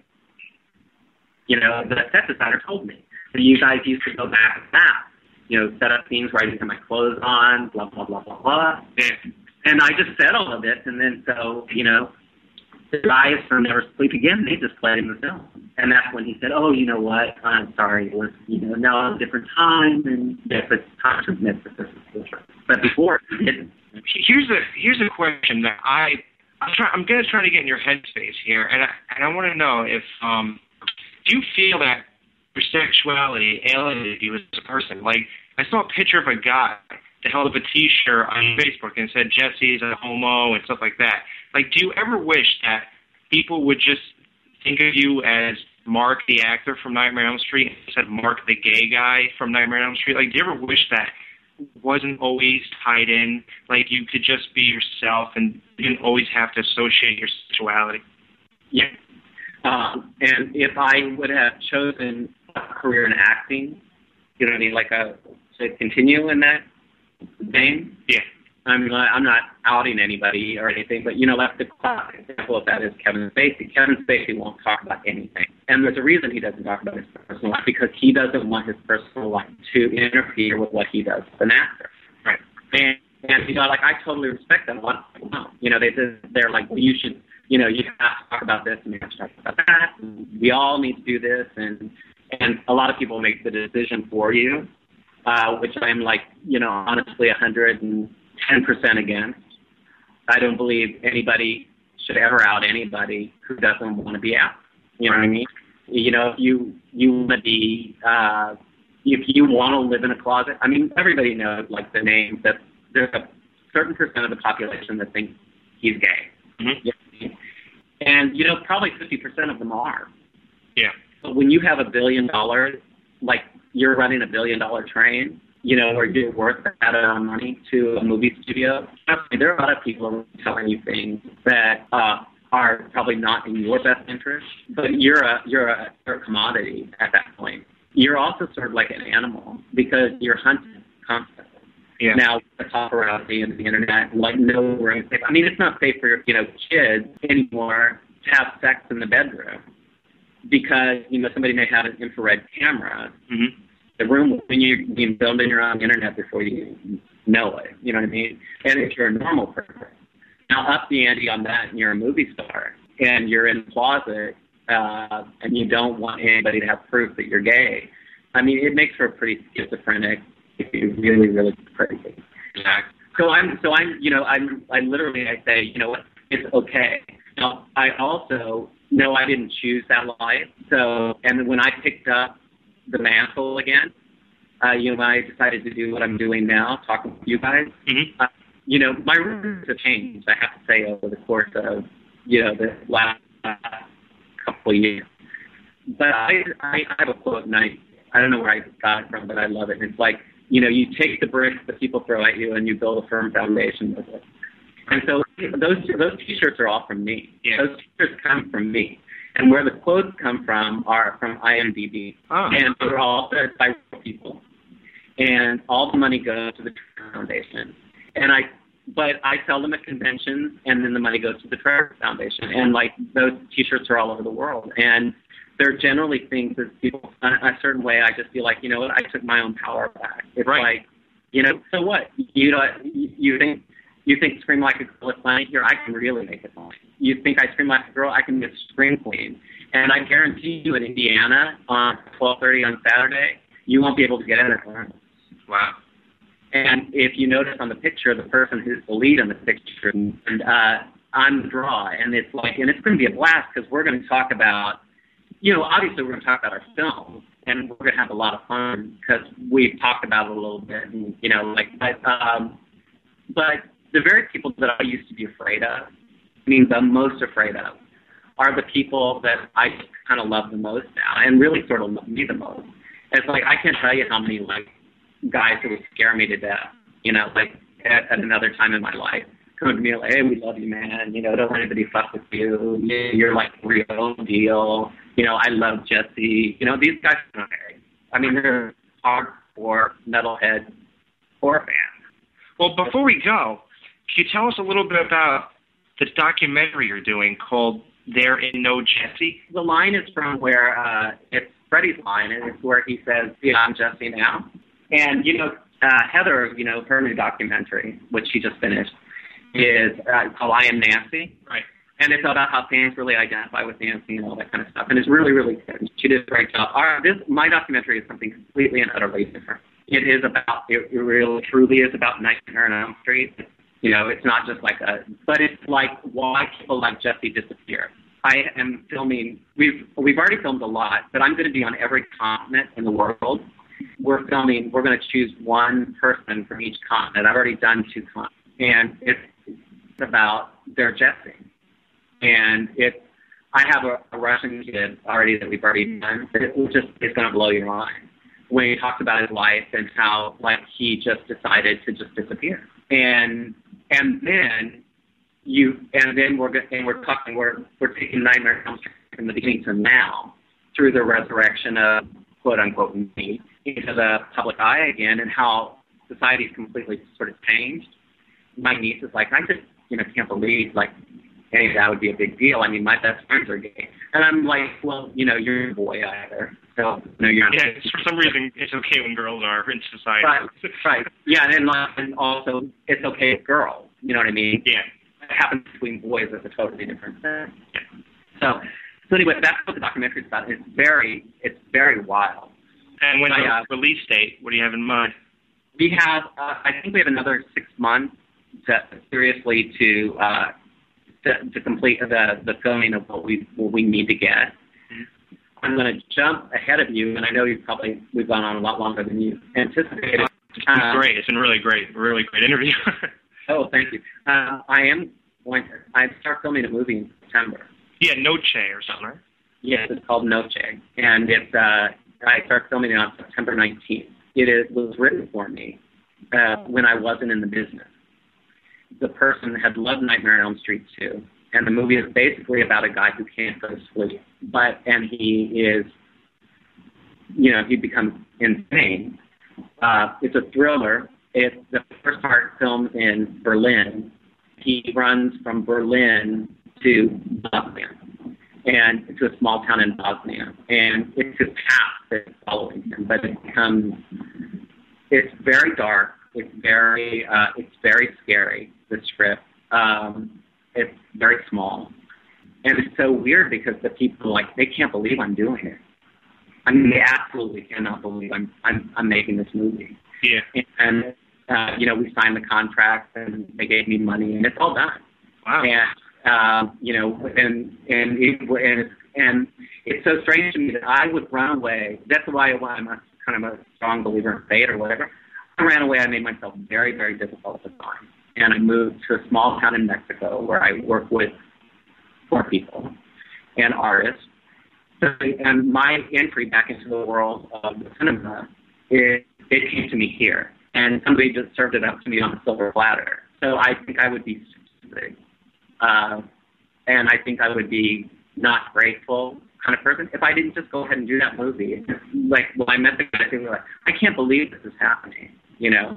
And I was like, you know what, on a certain level, I can't believe it's happening either. But it is happening.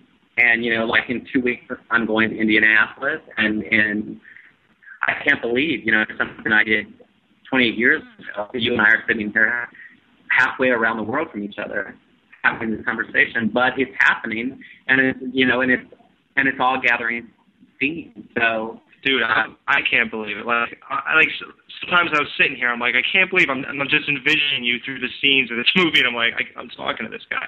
It's like, my voice is very distinct, isn't it? I mean, most people recognize me by my voice. And also, I've lost 20 pounds since Never Speak Again. Oh, wow.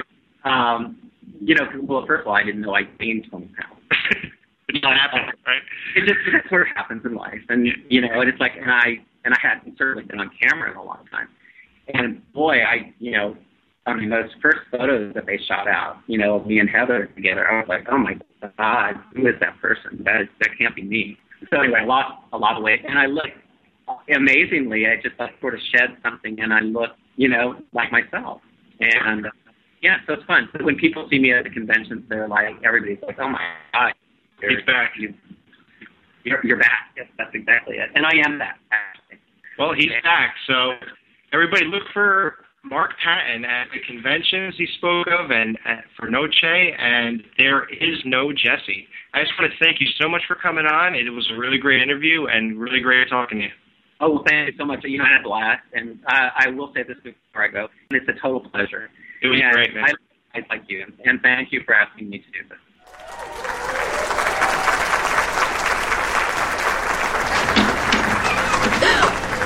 Jesse, my God, what happened? I killed him. I killed him. Jesse, my God, you're hurt. What happened? I killed Grady. I killed Grady. Lisa, I killed Snyder. Oh my God. I'm so scared. Jesse, what are you talking about? He's inside me. I'm scared. Jesse, who is doing this to you? Fred Krueger. He's inside me, and he wants to take me again. No. Jesse, this is not happening. It's got to be everything you've taken in. Schneider, the diary, the glove. Only it's all mixed up. Christ, what do I have to do to make you understand me? Last night he tried to make me kill my sister. I got blood on my hands. He owns me.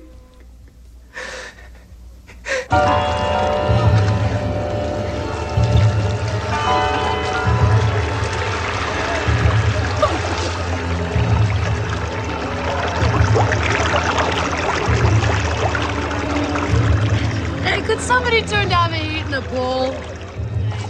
Yep, that and the other line when the situation in the Bronx Tale when he's all about the Yankees and all that situation was in the Bronx Tale? Yeah, is this what year was this? No, not this again. Fucking Jersey boys. Here we go. Fucking the situation was in Bronx Tale. What the fuck are you talking about, dude? Imagine that. No. I know it's about Italians, but Jesus Christ, it's going too far. Him. No, there was a situation in the Bronx Tale when he was all about the Yankees and this and that, And then he told him when he was a kid, he goes, "You think that they give a fuck about you, the New York?" I forgot exactly what it is. Oh, yeah. But Would they pay your rent and shit like that? yeah, that is exactly my father's attitude about all kinds of shit. It's like, and once again, I heard that this type of morality from my father before Bronx Tale come out. It's just like old school Italian way of thinking. He said that to me, that they give a fuck about you. You're going to do this. You're going to do that. I love that shit, and I love that mentality because it's so true. It makes fucking sense, man. And Right. those were hardworking guys. Like, I'm sure your dad was a hard worker, you know. Yeah. And he doesn't have time to be devoting time to bullshit. Well, here's the thing. That's what got me in trouble. That mentality got me in trouble with the Rob Zombie.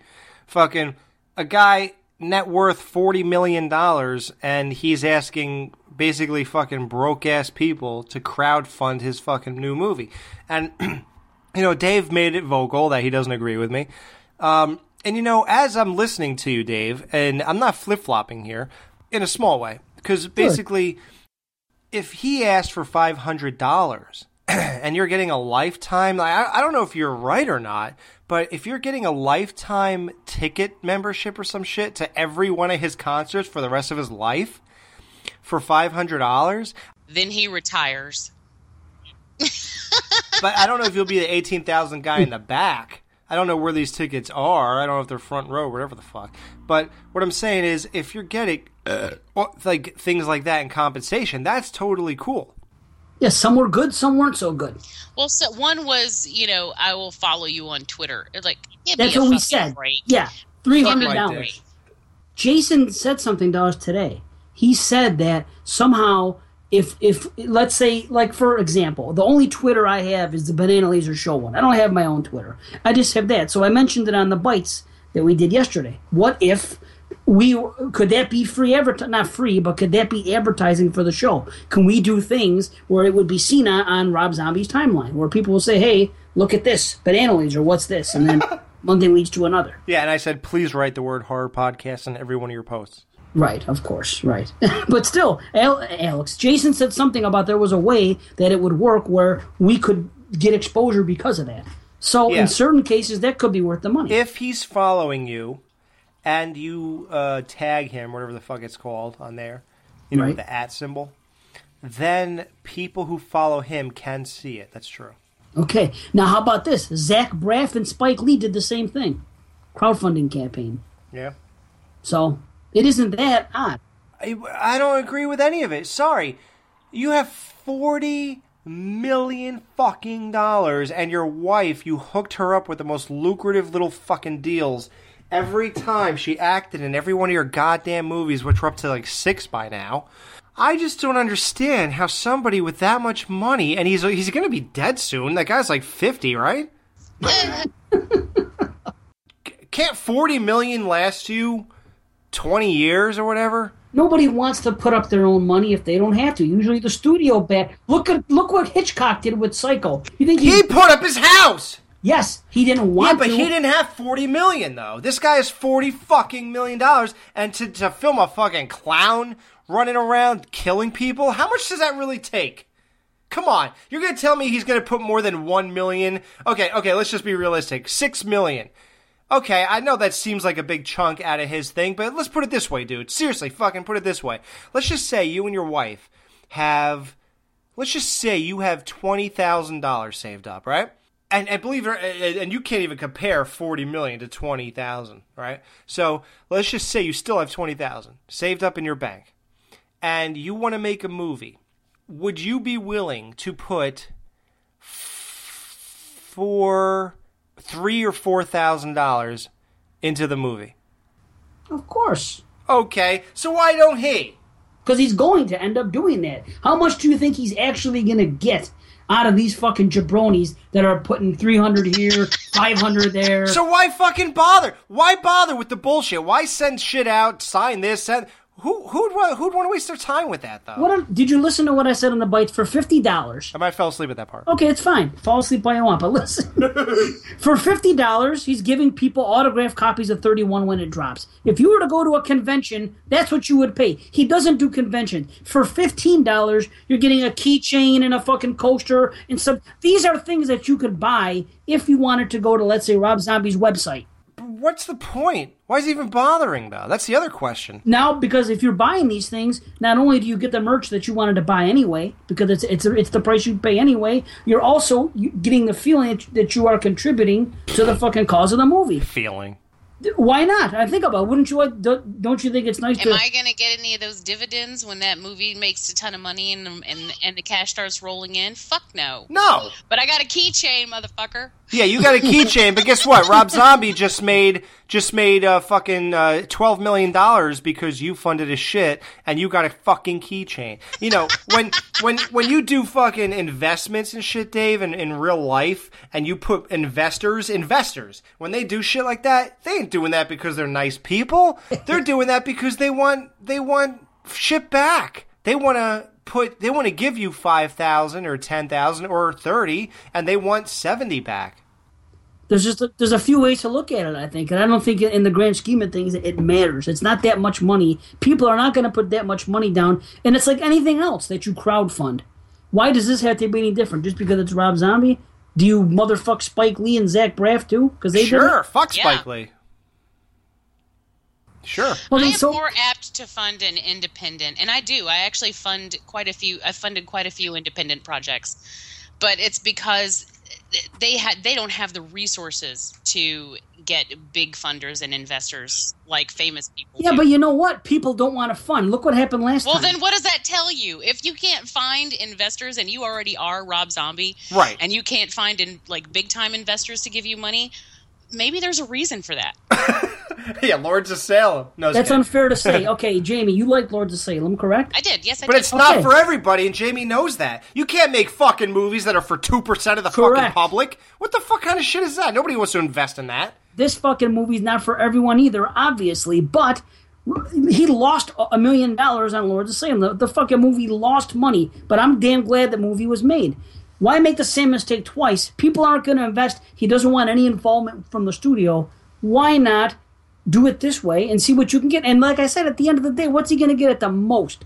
10 grand out of fucking, let's say, what you said, $6 million? That ain't dick.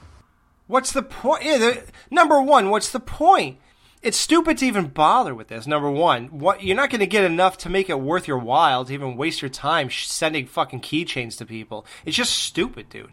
And, you know, like I don't know. I think you should just have on his website, fuck it. Why not just have on your website, here, buy the movie with my autograph on it for $50. Like, why even the crowdfunding shit, dude? Dip in your own shit, believe in yourself, spend your own money, since I guess nobody's willing to invest. I don't even know why this is happening. What's wrong with the guy? Is nobody willing to bank on this guy? He doesn't want their involvement. He didn't want their involvement with Lord of Salem either, because the shit that he makes isn't the type of movie that comes to the theaters. That's why Lord of Salem was such a limited run. You know what I'm saying? So then, if you want to do that, what's wrong with saying just do, straight up pre-ordering? Pre-order this DVD right now, and then, but, up the price a little bit. Like, say, so $27. Make it, sure. That's and it. then, so all you're doing really is in pre-ordering a movie that if you're a fan, you would buy anyway. Right. To me, that makes more sense. Yeah, that could work too. That's fine, yeah. I'm not disputing that. Okay, Dave, I'll tell you what. It comes off weird that a guy who has more money than we'll make if we live to be 362, that he needs us, who people who make $25,000 a year, people who make 60 if you're fucking lucky in this day and age, people who make $49,000 a year, we got to give him our fucking money, dude. Like, what the? Haven't we given you enough that you acquired 40 fucking million? Like, why do we have to give you more money? You didn't even do anything yet. You're missing the point that the studio usually pays for it. The director does not pay for it. All right, but he has enough to pay for it right now. He has enough that he could be secure in the idea that if he gives $6 million of his 40, he doesn't even need he don't need the less 30 of it. He doesn't need 30 of his $1 million. So why not just put 6 into something that's guaranteed to make that back? Why is it guaranteed to make anything back? He lost money on Lords of Salem. He'll probably lose money on this. Because that was too fucking weird. Now you're just doing this a is regular... probably the same thing, though. You think it's going to be regular? If it was regular, I think that the studios would be jumping at it. I don't know. I don't know either. I just, fucking... I guess I don't think the it's thing hurting is, anyone. I mean, it's not, because he's not forcing anyone to do anything. If you want to help him crowdfund his film, then you can. If you don't want to, you don't have to. So he's not. Well, no one's saying that. No one's forcing that. So, it's totally your choice to do it or not, and I guess that's fine. He's putting it out there, and then you can choose to or not. But, so in the end, he's not really hurting anyone. It's just... I don't know. Pretty soon, it's just like, I don't know. I feel like everything is going to be this way before you know it. Okay, let's put it this way, Dave. Yeah, if a guy with $40 million has to crowdfund, what the fuck does that say for Robert Russler, who wants $2 million to make a movie, and he puts up an Indiegogo or some shit? Kickstarter. What does that say? Like, at some point, you're letting us know that you don't even need this, but you just want us to fucking pay your shit. Well, look, the movie's going to be made regardless. No matter what happens, the movie's going to be made, and basically it's like a sale for things that are going to be sold anyway. So why not, instead of it lining the pocket of whoever, it goes directly to the fund of the movie? Why not? Like he's selling a T-shirt. It's just not normal. Dude, we don't normally pay people to make movies. That's just not normal. Like, there's 1 billion movies getting made every year, and I don't have to pay you to do that. That's your shit. You handle your shit. Like my girlfriend owns a dance studio. You got your own shit. If you want to work for somebody, then you get paid by them. If you want to open up your own business, then you pay your rent. And you pay whatever costs you got to do to open that business. That's your fucking problem. It's not anybody else's problem. It's just ridiculous to ask somebody else to pay for something you're doing. How is that my problem? I got my own bills to pay. Yeah, fuck, we all do, absolutely. And I'm not funding anything. But I'll tell you what, if I wanted to buy a $20 fucking 31 iPhone case, I could do it if I want one. Because you can get them, and you can only get them in this opportunity. So what's the difference? Let's say I want one, I'm going to buy it. What's the difference where the money's going to go? What do you mean Either iPhone way, case? What do you mean? It's going to a corporation. That's what I'm saying. He's got little things like that on there, T-shirts, art cases, fucking, DVDs, Blu-rays signed, shit like that, hoodies. It's just stuff that all movies sell for anyway. Anytime a movie comes out, you see the merch being sold on the sites, and who gets that money? The studio, and whatever percentage the director might get. Who even knows? But in this case, that this is going directly to funding the film. That's why I don't see it as being bad. I'm more into the Hitchcock way of thinking. If you believe in shit, then you put your own shit up. And Rob Zombie is far more wealthy than Hitchcock, or fucking Alfred Hitchcock. You know what I mean? Like, he's far more wealthy than that. Alfred Hitchcock put his house up. Rob Zombie won't even go near the house. He'll be at the fucking top of the crop, skimming off the top of his... He makes more money in interest than you will. He'll make more money in a week in interest of $40 million than you'll make in 3 years of working. And you're going to give him your fucking money. So what's worse, buying a $40 fucking Criterion Blu-ray, or fucking buying a $20 DVD from 31 and having the money invest the film? It's the same shit. The only thing I think is worth it is if you buy the DVD, or I obviously want a Blu-ray. We're not living in 1997, but it's $60 for the Blu-ray. That's what. Okay. So I imagine an director's autograph would cost $40. Because sure, why not? Yeah, losers are charging $30 now. Right, exactly. Go to a fucking convention. But you get to meet them, number one. You get a picture with them, number two. There's different things to this. But, okay, let's just say, I think the only worthwhile thing here is if he's charging, let's say, $50 for an autographed Blu-ray. That's it. Because you're still getting the movie, and you're getting an autograph. That's it. Right. I don't know. No, I hear you. I think we just have a difference in opinion on the motivation. I don't think the motivation is in particular greed.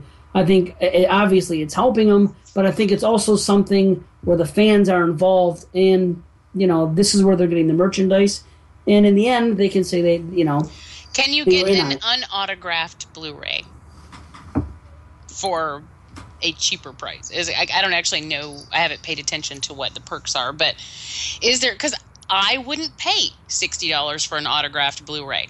I'm not interested. I don't care. I agree. Neither would I. So that's not an option that I would choose regardless. But now if there was a $30, or no, I don't even know, I wouldn't even pay that. But if there's like a maybe $25 Blu-ray, if I know that the money is going toward the film, I might be willing to do that. But I'm not gonna pay $60 just because his autograph is on it. I don't care. I don't give a shit about autographs. That's just right. Neither do I. I just don't happen to care about that, you know. And I don't happen to have an extra $60 laying around all the time that I can just throw at something that I wouldn't have that I wouldn't want otherwise, you know. Right. So I don't know. I mean, if it was something that I'd be buying anyway, like I totally get that, and that's why I say just a flat out, like a straight up pre-order. I don't have $60 to throw at a pre-order. You know what I'm saying? So yeah, it's ridiculous because he wrote, and God, you know, you've seen this shit in movies and fucking reality shit. Like they hand it to everybody sitting in the back of the fucking limo, and they're all signing it, and they're saying it's Rob Zombie. You know what I mean? Like who the fuck knows? This is true. The obvious question is, why are you crowdfunding? Why are you doing this? You've made other movies with studios. You've never done it before. And it kind of goes back to what I mean, it's a question I ask myself too.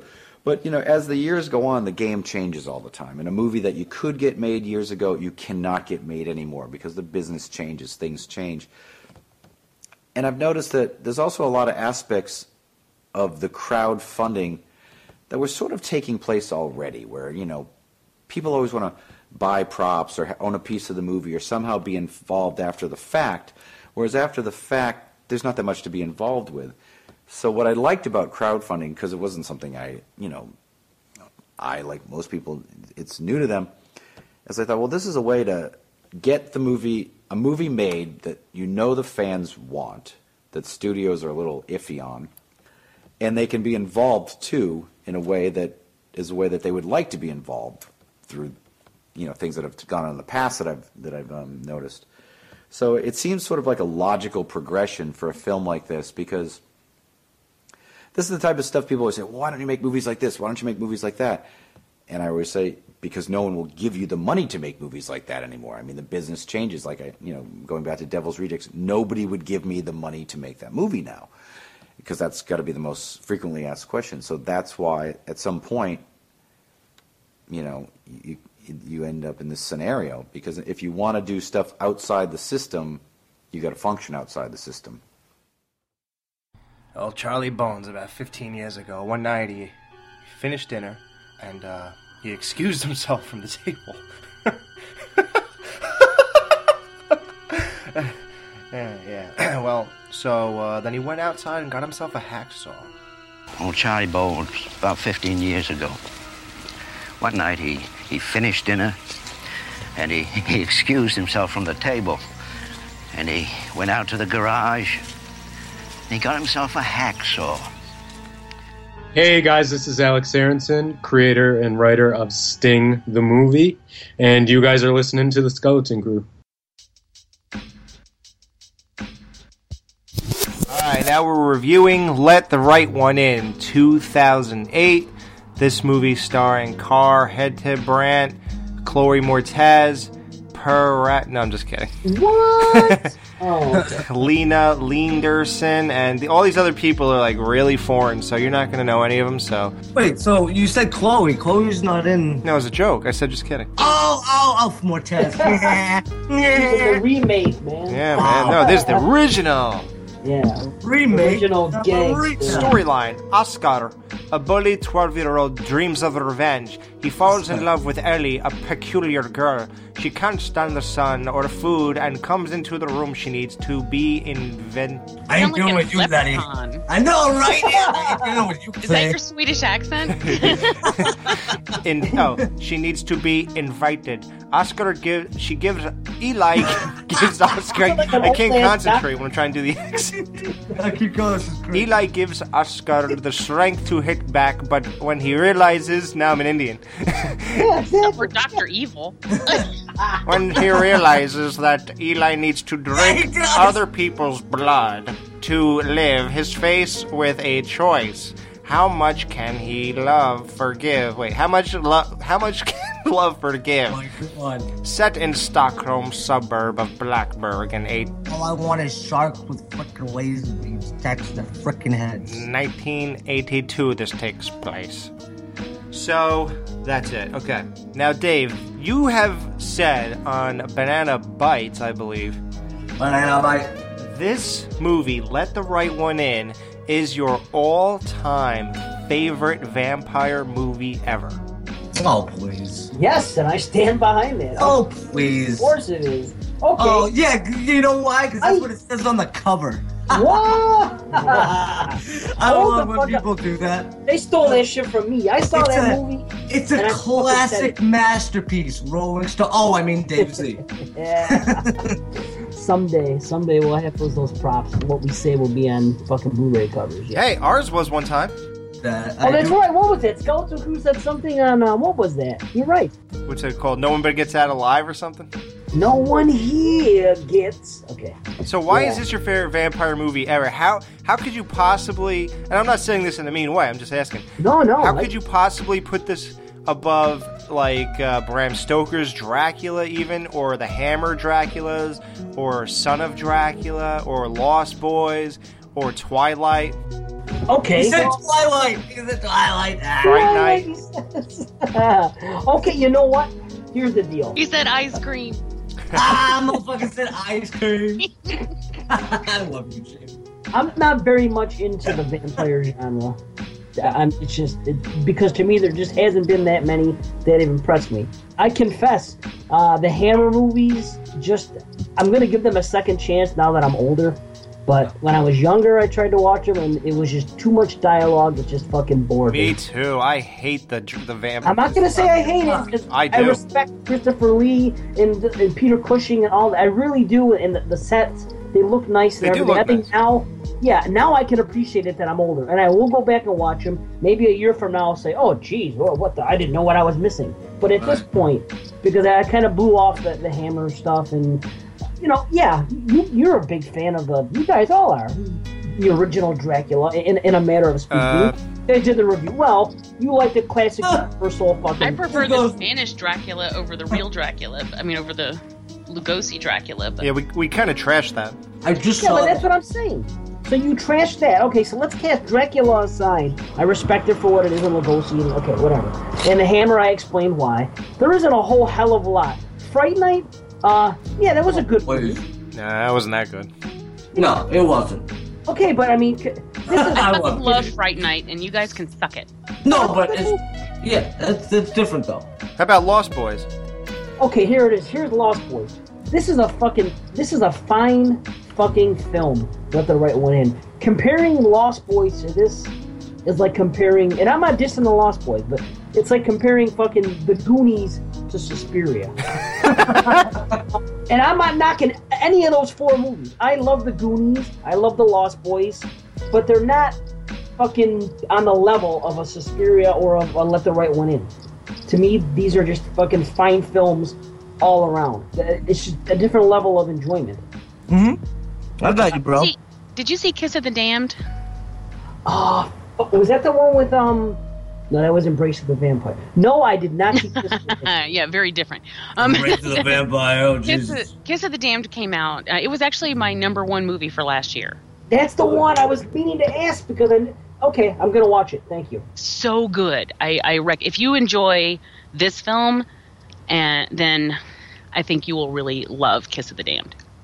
Right on. Well, I'll check it out. Do you ever see The Midnight Sun? What are you talking about? Twilight Zone? Oh, wow. No, there's actually, yeah, you're right. But yeah, there's a movie called The Midnight, or just Midnight Sun, I don't know. It's like a 2011 indie horror movie. We reviewed it on the same show that we interviewed John Amplas on. The Midnight Sun? I have not seen it. It's a good movie. Oh, Jimmy, you would love it, dude. It's kind of a realistic take on it and how he retrieves the blood.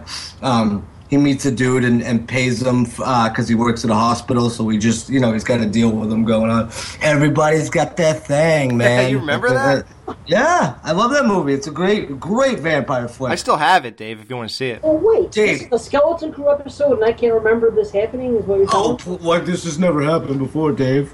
Oh, it just slipped my mind. I'm the biggest You know what, Dave? Skeleton fan I ever. wasn't. No, it's I fine. wasn't on that episode, so it's perfectly understandable. Oh God. Ha! The crew didn't start till 30. Till 41. Right? But I know I've heard every fucking show twice. I know that for a fact. How come I don't remember the Midnight Sun? Alex, what was the name of that episode? What was that episode called? John Amplis basking in the midnight sun. I Is totally that made what that it is? up. No. I was like, really? I'm sure I made some witty title for it. Let me say. Twister in the Sun. Oh, it is a witty title, because I actually stole, it's not witty, but I stole this from Scooby-Doo, one of my favorite episodes of Scooby-Doo. I decided to title this Vampires, Bats, and Scary Cats. Oh, that was October of the first year, wasn't it? Oh, no, this is in the summertime, man. That's when Dave heard it, though. Yeah, you heard it in October. I definitely heard it, yeah. Huh? What was it like? Was it in the teens? 27. It came out August 11, 2012. Okay, I'm listening to that shit tomorrow, just because. Well, no, don't. You should watch the movie. I think it's a spoiler review, yeah. Okay, so Midnight Sun is what it's. Yeah, I'll send it to you. I mean, I'll buy it for you. Hey, brother. Midnight Sun, Kiss of the Damned. This is your favorite, dude. Then definitely check that one out. I don't think it'll fucking match whether I win it, but it's definitely close, bro. It's one of those fucking low budget indie flicks that's really done well, and it's a great story, and I think it's right up your alley, especially if this is your favorite vampire movie. I'm down, man. Well, listen, if I can surpass it, I'll be happy. Yeah, Of brother. course, I want to have something that good. If Hell not better. Yeah, I don't think it'll surpass, but definitely. What is your guys' favorite fucking vampire movie? Let's hear it. This. Dan also. Okay, there Yep. you go. Oh, yeah, brother. Thank you. Get the fuck out of here. You never mentioned that once. Well, are you kidding me? I Never asked him. Did the movie just die? Is I that know. why he's mentioning it now? Dude, the director fucking died, dude. This movie died. It's the greatest vampire movie ever. No, to me, it's my favorite. What else is beyond it? See, the only thing that matches it for me is 30 Days a Night, which I think is some of the creepiest fucking vampires on screen, dude. Yeah, And, I agree with that. I love the fact that those vampires are animalistic and just, I mean, they were raw and That's brutal. what- yeah. The vampires were cool. The movie kind of fell a little flat, I thought. I think Stakeland was a better movie, if you want to Stakeland is so good. I love Stakeland. Stakeland's up there. Now, Alex, what's your favorite vampire movie? I don't know. I never thought about it. I'm not into vampires, really, so... Well, you like Lost Boys, though, so that's Well, pretty you know much what? I don't think that's that amazing, though. I liked it a lot the third time a lot. That was the last time I saw it, but... Well, we're talking about our favorites, though, aren't we? The best favorite? It's all fucking in the eye of the beholder, I guess, but I like the Bram Stoker remake one with Keanu Reeves. It's a typical answer, but... Is Gary Oldman in that one? Yeah, and I thought it was good. I never saw watched it, I confess. Yeah, I've never seen it. You never yeah. seen it? Never appealed to me. No. It's really good. You should watch it. And I like Son of Dracula, 1943. That's probably one of my favorites ever. That was fun, yeah. I like it. I don't know. I don't know. Maybe Midnight Sun, I guess. I don't know. What about you, Jamie? Is it Kiss of the Damned? It's Kiss of the Damned. Yeah, that film redefined Really? what vampires should be about. I think it's smart. It's well written. It's beautiful, and I don't mean like Stitch is beautiful. I don't mean that. I mean, it's beautifully done. It's shut up. Just shut up. Fucking JP. And it's sexy as hell too. I mean, really Is it? sexy. Ooh, yeah, baby. Let's get those condoms out. No, you know what I think Jamie's favorite vampire movie is? The one with the guy from 90210, Buffy the Vampire Slayer? Well, you know, I do actually really like Buffy the Vampire Slayer, but it's not my favorite by far. Yeah, I forgot Luke Perry. Luke Perry and fucking Christina Swanson. Yes. Oh, Samsonite. I've never watched the show ever. Buffy show. Such a good show, dude. What, 90210? Yeah. Terry was in it. That's why I watched it. Yeah, pretty much, yeah. Oh no, it's a great show, dude. It's one of those shows that if you are a fan of like the Avengers and shit, like do you like if you like that and what else has he done? I think Firefly, I believe, which I never saw. Not a lot, but he did Cabin in the Woods. I mean, he wrote that, so you can get that kind of wit. Oh, Joss Whedon, is that him? Yeah. Okay. He's a genius, I I think. thought Josh Wheaton's the guy who played the Terminator in the newest Terminator. No. Well, maybe Josh Whedon did, but Joss Whedon is who we're talking about. What about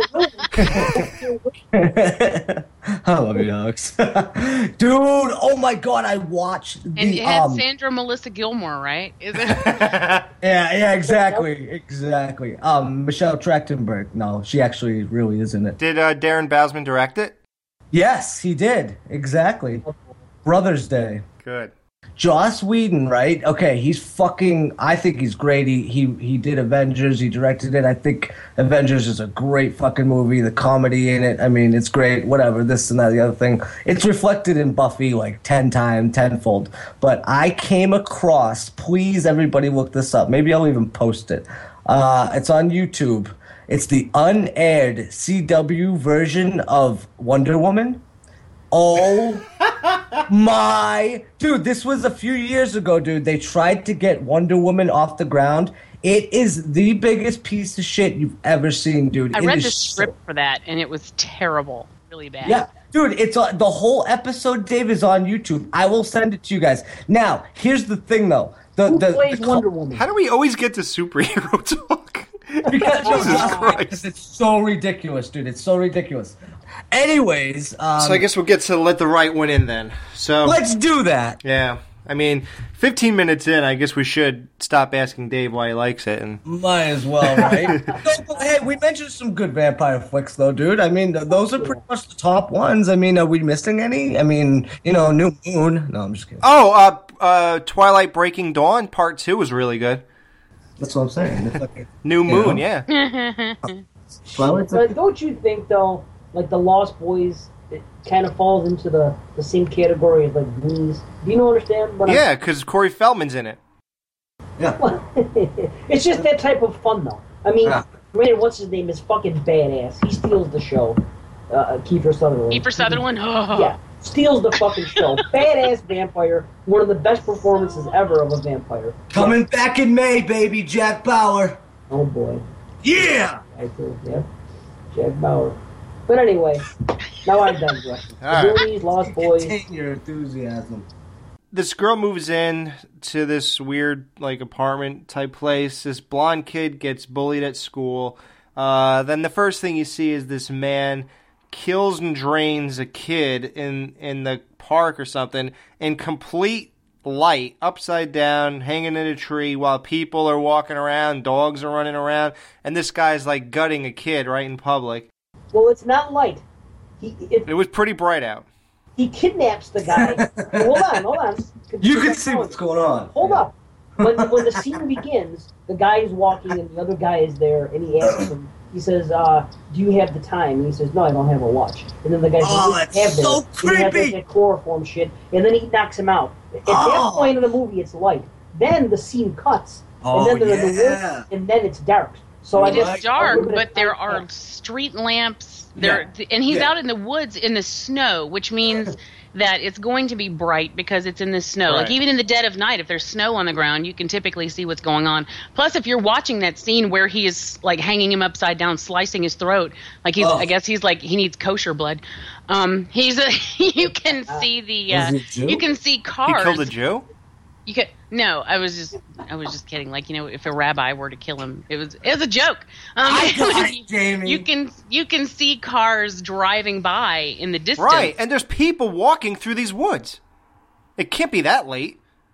I don't think it's daytime. I think it's the evening. No, it's not daytime. It's just he just doesn't try. I think it's kind of odd that he doesn't try very hard to go to a very secluded place. It's kind of an active place. Yeah, and that is actually explained because he ends up having to abandon the project. Exactly. No, it was urgency, though. He was there because it was a matter of urgency. It was. You're right. Moved in, And that's the thing, right? That's what I was gonna say, Dave. Good call, bro. Yeah, she needed to feed. They just gone through the trip and everything else, and remember how pissed she gets when he gets back and it's botched, and she's fucking yelling at him in that deep voice. I would want that bitch knowing that. She really needed to feed, so dude just had to do what he had to do. Yeah, that's totally true. Totally true. But I think what we get throughout the film is that as it goes along, he is losing his touch. That's it. He's becoming more desperate. I mean, he's getting too old for this shit. Danny Glover. Yep. And it's you can see that. I mean, he's been with her for a very long time doing this, and you imagine that he was better at it back in the day. But he's beginning to lose his touch, and I think there's not just that it's physically demanding on him, and he's getting old, but it's also disheartening to him. I think he's getting to the point where he just can't really do it anymore, and that's reflected in the second one too, Jamie. Technically he does better on this one than he does the other one with the fucking kid in the locker room. So it's indicative of that he's losing. Oh, totally. Yeah, exactly. But it's just indicative of him losing his touch, and it's very clear that whether he succeeds the first time or vice versa, whatever, he's losing his shit, dude. He's not the fucking spry young man he used to be. And like I said, don't they make him the boyfriend in the book or something like that? They made him the next boyfriend or no? Nope. No. Oh. Okay. Yeah, I'll tell you. If you want me to talk about it, I will. If not, well, I heard he was a child molester, but I also heard that he was a fucking old boyfriend of hers and something like that. So. No, it's based upon the book, and in the book he was a pedophile. Okay, so nothing. So I'm totally off. No, you said he was a child molester. Close enough. Right, but the other part. I heard that. I heard that somewhere. But. And basically, he feeds her, and basically. He was a teacher at one point, and he had lost his job because he found child pornography or something like that. Ooh. And then now that he's basically homeless, and she provides him basically with money. Basically, it's the exchange. Where does she work? Blood. He wants more. Where does she work? The fucking circus. Wait, so the only reason he worked for her was money? Well, he also wants a piece too. And she basically just kind of plays it off and doesn't ever really give him anything, but just hangs with him, and it's like good enough for him because he's the fucking, because he's a pedophile. So he's just happy to be there, A, and B, she supports him monetarily. That's fucked up, man, right? Yeah, it is fucked up. See, and he's also not very good at disposing of bodies, as we discover when when she does kill the one guy, and then he goes to do cleanup after, and he just sort of dumps him in the aqueduct or whatever. And then if they wouldn't have found him as soon as they did because he was frozen under the ice. But if they hadn't been out there, they wouldn't have found him. But they did. I still think I'm like, you've been doing this long enough to know that's not a very good job, But I think he was just getting to the point where he just, is close enough for government work. Yeah, I don't know. It's weird. So what do you guys think about how, they add mythology to the vampires? Not too much. Just one of them is being that she's always cold, and I think that's pretty normal, I think. But then that she stinks, the guy doesn't want her around. He's like, you smell, can you get lost? The blonde kid. Yeah, now why is that, you guys think? He just says it the one time, right? He's like, how can you smell funny or something? Yeah, right. But then he makes her take a bath later on. Well, he doesn't make her, but he introduces her to bathing. Yeah, she hasn't learned that in 300 years that you should take a bath. She just forgotten. She doesn't think about it, and it's not that she's cold. She's not cold. She's walking around barefoot in the fucking cold. Right? Yeah, and then she even asked him. He even says something at one point. I think he asks her. He goes, "Aren't you cold?" And her response is, "I've forgotten how to be." I think. I presumed Alex was meaning cold to the touch, but right. Like when she climbed into bed with him, right? But right. Well, even it's if you imagine if you were immortal and you lived for a really long fucking time, you get to the point where you wouldn't be doing the same things that you do every single day. No. Every single day. Jamie, I haven't brushed my teeth in 3 years, and I'm a normal guy. All right. Well, then there's that. Yeah. Well, how about this? When they had the mythology of, obviously everybody loves that they answered the question, why do, you have to be invited into a room. That was an awesome answer to that, but before we even get there, how about when they added mythology that she can't eat anything besides blood just because she wanted to befriend this kid? She eats his candy knowing she'd get sick. Yeah. I love that, dude. Yeah. That's great, right? Yeah. So what do you guys think of the invite thing, though? I love that. That is a really amazing. It goes beyond what your typical vampire film. They just tell you, well, they can't come in, But you never have ever seen a vampire attempt to thwart that and do it anyway. And so what we get here is her proving to him what would happen. And I love that. And I also love that he stops her. He at this point is very displeased to discover that she's a vampire. Like it hurts his feelings that she has to kill people to survive. Yeah. And he doesn't like that. But then when he sees that it's hurting her, and then he stops it. And that right there shows exactly how much he cares for her, because he doesn't, regardless of what she is, he doesn't want her to hurt. Right. And I love that whole. Just the blood starts leaking out, and it's really kind of brutal, and it kind of makes me sad. It makes me squirm a little bit, because I'm like, that's got to be fucking painful, Oh yeah, you can tell. I like the kid too. I understand she's a vampire, but I like her. She really had a dick.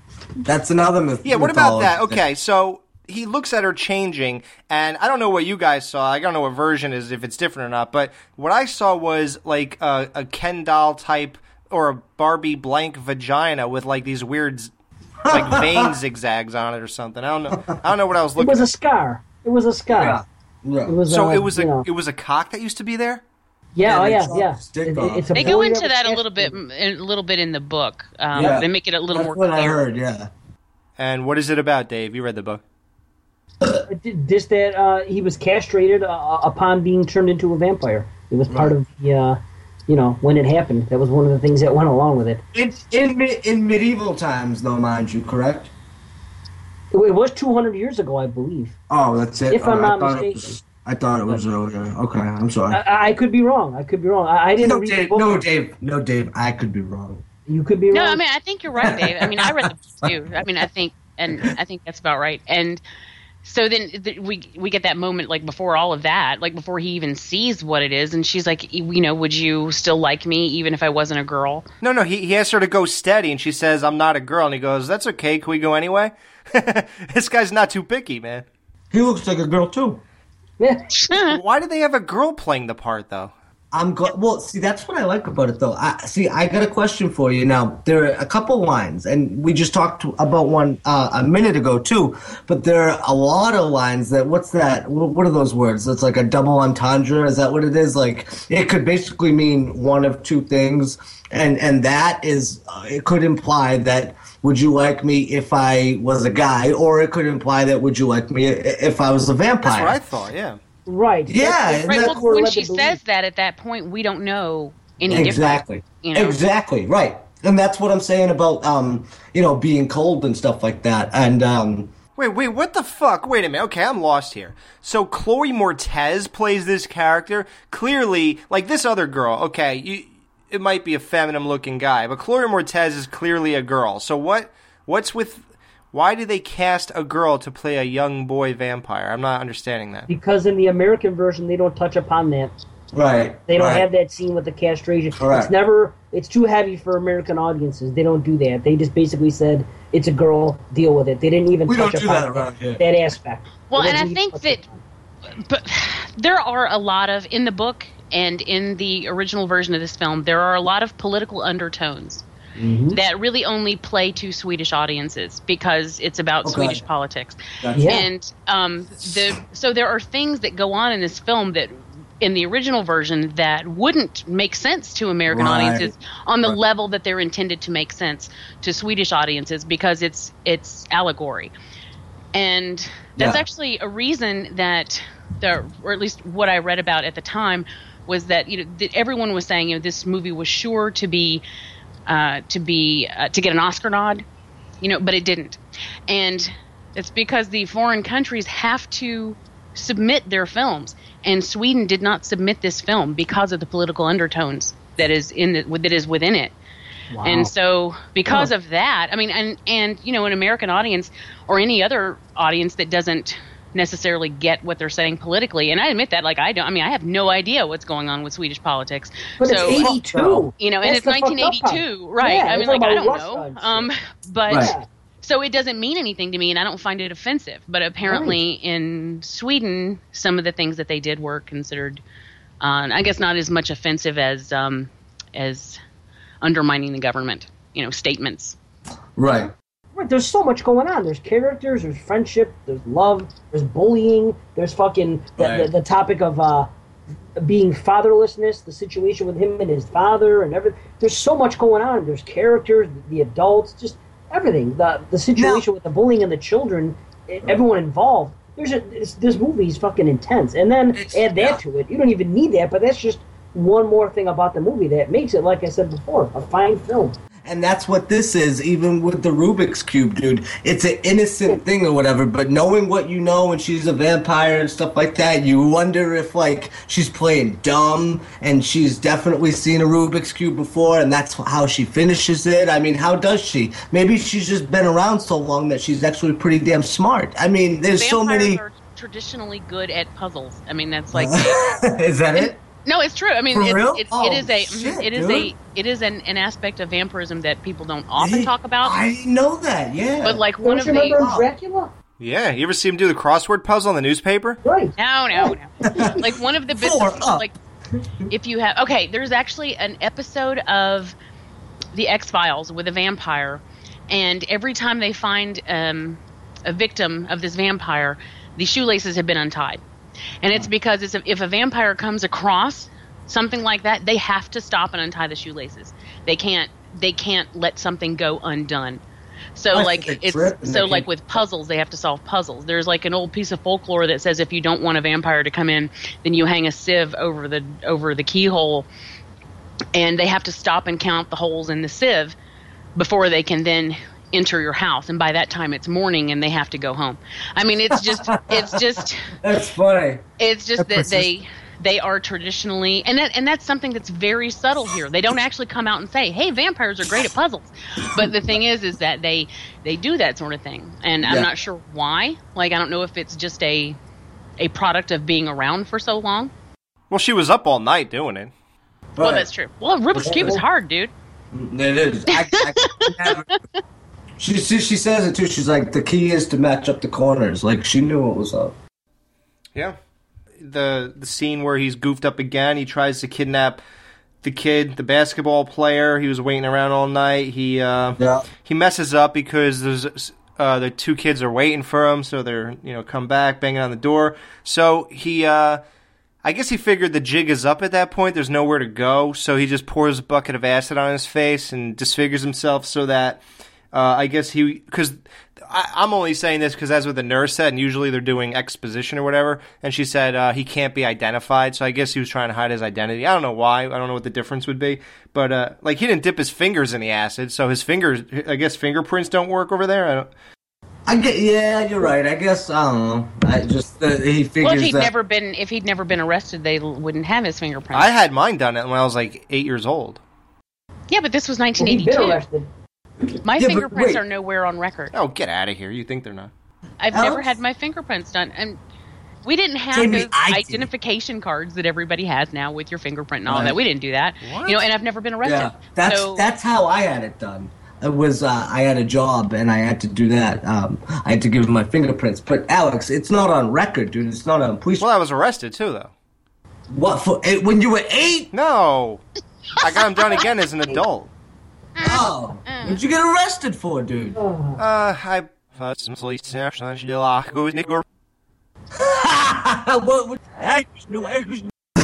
So, Eli, so he pours a bucket of acid on his head, and he goes to the hospital, and then, okay, so what do you guys think about this? This movie is, like, I would say highly realistic in ways, and then they got the over-the-top moments where she climbs up the wall to the hospital. I love that, dude. It's fucking awesome. It looks so cool. I think that movie is actually scary. The first time I saw this movie, And, you know, the nurse is just sort of standing out in the parking lot looking around. And then I didn't even see it full on at first. I just sort of caught it out of the corner of my eye. And I looked over and she's scaling the wall. And I was like, oh, shit. You know? Yeah, it's creepy. It was really good. Jamie, that's the best part of it, too, is I had that exact same reaction. I remember really being into the movie, but I'm sitting there, and I'm like, whoa, what the fuck? I had to rewind it, and it's brilliant. Yeah, me because then too. Dude, I liked it better than the way fucking Spider-Man scales a building, dude. I thought it was... Don't badmouth Tobey Maguire, man. I'm not. I'm just kidding, dude. He sucks. Fuck Tobey Maguire, dude. Andrew Garfield. Shit, What do you guys think of this guy's face? Was it CGI or good makeup? I think it's makeup, and it's fucking sweet looking. Oh, it's amazing. Yeah. Oh, yeah. That's why he did it. Fucking sweet looking. Yeah. That's why he did it for us. Put his hands in his fucking acid. That wouldn't have been a cool effect. He dumps that shit on his fucking face, his head. He get a great shot because of it. Yeah, man. Yeah. Do you feel like he knew that was going to or he had a feeling that was going to happen before he left that night? Yeah, why did he have that acid with him? Because he made a point to take the jar of acid, and he also made a point to ask her not to be with that boy with Oscar that night. Yep. It was all and it, on one hand, like at first you get the impression like, oh, he's asking her not to, right? Because he feels now that she's with him. I mean, because when she goes to knock on the wall, you know, she shushes him out of the room. She's basically ignoring him, and he's not getting any attention from her. So it's like, oh, he's asking her to be there for him tonight when he comes home. He wants to spend time with her. But then I kind of feel like he knew he was at the end of it. Like it just wasn't going. Whether it was going to be that night, I don't know for sure. But he knew that sometime soon it was going to be the very last trip that he made out. You know, right? Yep. He knew. Yeah. I think that's very sad. I mean, that's because when he says, he's like, you know, let me ask you, just don't go out with that boy tonight. And then she just sort of reaches over, lightly brushes his face with her hand, and then just turns and walks away. Yeah, she's like, "Okay, bitch boy." Yeah, and it's kind of sad. It's. Oh, the poor pedophile. I know. I mean, I know. We have sympathy for a fucking child rapist. Right. Yeah, but that's what I mean about the subtlety. That's the thing is, there's so many layers to these characters. Yeah, right. Let's go watch Clown House after this. Yeah, exactly, dude. Exactly. But you know what? It's a mystery, and we don't know that. I mean, we know because we read the book and everything else, and we brought it up, but. We discussed it on fucking Banana Bites that time, or one of our shows, and Matt said, like, you know, I think that he was an old boyfriend, and that he had grown up with her. That's and now what I thought. Replaced. Right. See, and as the audience, how are we to know? This movie's full of mystery. Well, he's a gay pedophile. Well, whatever. He's a fucking... But why would you want to molest a kid without a dick is what I don't understand. Well, he gets the best of both worlds. Maybe he likes girls, and... Who knows? Like, what's the point? Does he know that she doesn't? Does he know that she's a eunuch? I know, right? That's what I was wondering. I don't think he's aware that she's a eunuch. I think that he. Yeah, but even Michael Jackson did a spot check. Oh wait, actually, guys. With that said, you said so do you think he's just that sick, like that much of a sick fuck that she never gives it up to him or anything? Because technically, she never does because does she use her hand in the book? I don't know. She was going to let it, that was that signification when she caressed his face. That at the end of that night when she came home, in the book, she somehow basically assured him that he was going to get to touch her in some way. Really? That's not sexually. Dude. Just put his hands. For real? For the first time ever. There's never been any intimate touching yet. Basically, it's you know. That's intense shit, dude. This movie is intense, man. And it's shut up, Jamie. I just think that it's subtle, but it's intense at the same time. The more you know about it, and you can make all these conclusions about these scenes where they're just giving like long looks and like saying things slowly, like Twilight. Yeah. I hate you. I think there's another intense moment in this film when we see what happens when she makes a kill but doesn't complete the kill. Yes. Oh my and so God. we actually find out that yes, you do get turned. You do, baby. If she bites you and you don't die, you will turn. Oh, that's so And cool. Hey, that when is did awesome. this movie take Yes. place? The 80s? 1982, right? Yeah. 82, okay, yeah, because you got that feeling with that whole group of people, like, what did you guys think? Because I did not like any of those characters. I hated that girl. The guy fucking sucked. Like, that whole group of friends, dude. I hated them. Oh, they were I didn't know if that was gonna deter me from like liking the movie as much as I did. And you know what, dude? It doesn't bother me at all. You know, I think that's what they were going for too. I mean, in a roundabout way, without saying that these people are the bad guys in our film, they basically do tell you that because they're hyping up we want you to feel for this vampire and this love story that has to do with technically on the surface a bad thing, like it's a vampires are bad guys, but they're doing role reversal and they basically make you hate these fucking people, and they're just like normal kind of douchebaggy people, but they didn't do anything wrong. If this were another movie, they would be the bad guys, right? Yeah, but no, see, I don't think that at all. I thought that those two guys were very good fucking chums. They were old guys. They were drinking buddies. They were all together. You're right. Yeah, they were good old Thanks buddies. for a night of drinks and camaraderie, or what does he say? Like friendship, and I mean, he's so. They actually express their care and friendship for each other, which is something you'd never see American guys doing. Like, it's like Alex is not going to go out with a group of his friends and be like, "Thanks, guys, for all the hours of camaraderie." I mean, you just don't. Oh, Jamie, if a guy goes to hug me, I'm like, how about those Bears? Hell of a game, right? Yeah. Right. You're going to go all the way this year. And man, you would hate me then, Alex. Oh, God. I hug everybody, dude. I'd be like, come on, let's go. I tell everybody I love them, though. Like, I don't give a love the fuck. moment where he cares? realizes that he was kind of an ass to her, because as she gets attacked, he runs over and he's just kneeling by her, and he's like, "I'm sorry, I didn't mean it," because he realizes that she, he could have lost her at that moment. As for all he knows, he may still be losing her because she's kind of bleeding out. Kind of. And I think that's a very touching moment when he's just like, I don't want the last thing that I said to you to be asshole-ish. I don't want my last words to you to be "fuck you, bitch." Right? And he felt bad. Remember, he's laying in bed and he wakes up and he's thinking about his buddy, Yoki, whatever the hell his name is, and he goes, how could that have happened? Like in the middle of the night, he wakes up and he tells him... I don't get it. He was fine. Yeah. So he's fucked up from it. It's his good friend, and then he loses him, and he actually valued his friendship more than he did his girlfriend at the time. Exactly. Dude, I think he was, I think this movie is... Never mind. All right. One more thing, right? I think got everything in it. Yeah. I think the guy's putting from the rough. So the hilarious scene, there is some comedy relief. Like 20 cats jump all over this lady. Oh my God. That's the kind of stuff that has me double over laughing, man. Like, that is good comedy right there. I don't remember what scene you're talking about. Oh my What gosh. is it?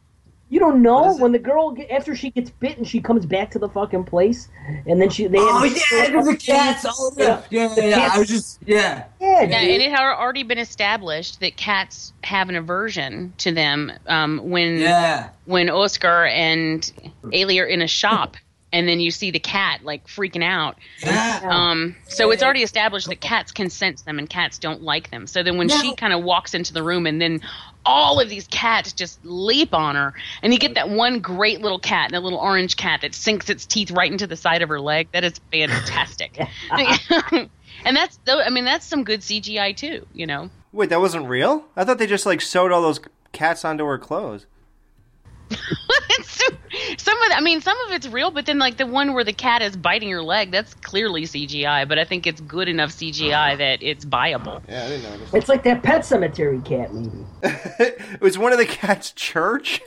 Or reanimated. It makes me sad though that she's slinging him off and some of the kitties get hurt. I don't like that. Now, Jamie, you're like a cat girl. You have like 20 cats, right? I do, yeah. I have nuts. It's nuts over here. How many do you really have, Jamie? I have 5. What would you do if you turned into a vampire and you came home and they did that to you? Would you keep them around? Oh man. Or could you? I guess I wouldn't be able to because they would be unhappy with the situation. Like they would never be comfortable with me. Right. I would break my heart, but I would probably have to find them homes. I would never hurt them. You wouldn't throw them out of the window? Even if they attacked me, I couldn't hurt them. No. What does it smell like in your apartment when they all shit? Well, they don't all usually go at the same time. No? So, I guess it smells like I think shit. my apartment smells fine. Thank you very Did much. they ever piss on your carpet? Pugsley did once or twice when he was sick one time. He had a bladder issue. He had some crystals in his... Why are you asking me this? It doesn't matter. I have no idea. You guys You know remember what's that funny scene about in the Batman cats? Returns? Remember that shit? Oh, yeah. Fucking with her all gnawing on it and she's twitching. That was funny. Sorry, The go ahead, best Dave. part, Sorry. though, man. No, this is just humor. I don't know if it's humorous to you guys, but it's my humor. Fucking that part, and because I watch so much foreign horror movies, something in translation just always is funny. Just the fact that the guy says, "What's happening with the cats?" Yeah. I don't think in an American movie you'd see that. Like if a bunch of cats. So are funny, generic, dude. a guy wouldn't say that. That's one of the that's one of the fucking beautiful things about fucking foreign horror. Yeah. Let's write a line where the guy's observing, acknowledging the situation. Yeah. In America, they'd be like, what the fuck? Yeah, right.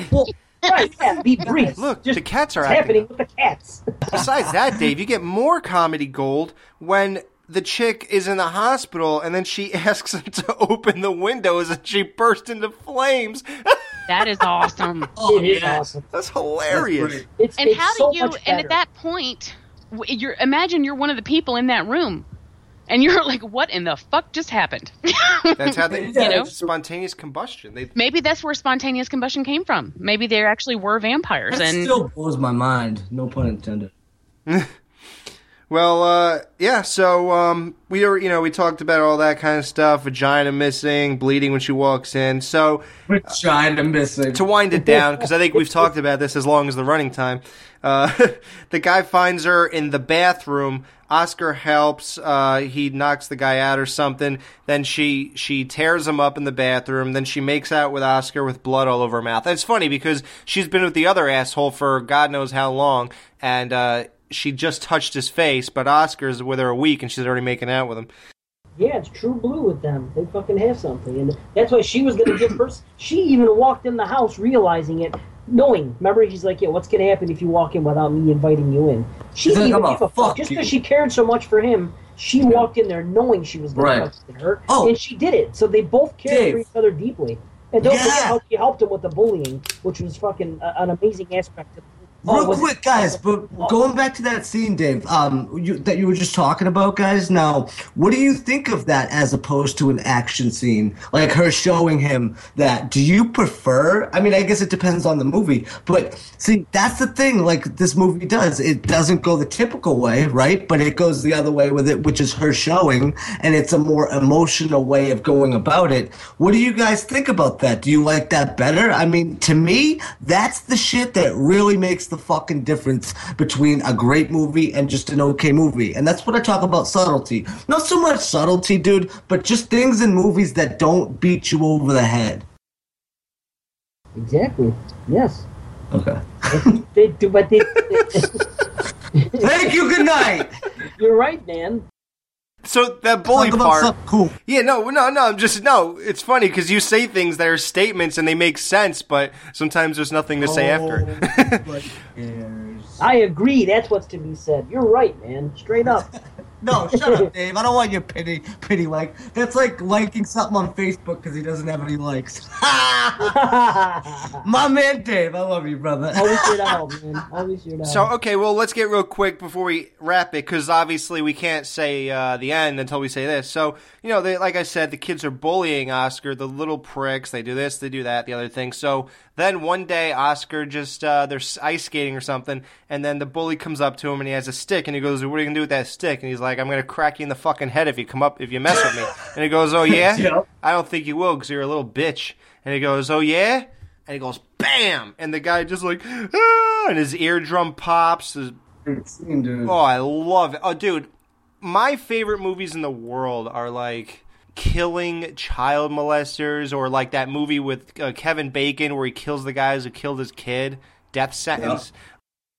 So at the end of the movie, she leaves after that whole thing in the bathtub where he saves her from the guy killing her. She makes out with him. She leaves like for good. She's never coming back. She goes, I don't know how she leaves, but so the bullies all meet this kid at the swimming place at the end of the movie, and since he hit that kid in the ear, his bigger cousin says, I'm going to hold your head underwater for 3 minutes, and if you can't do it...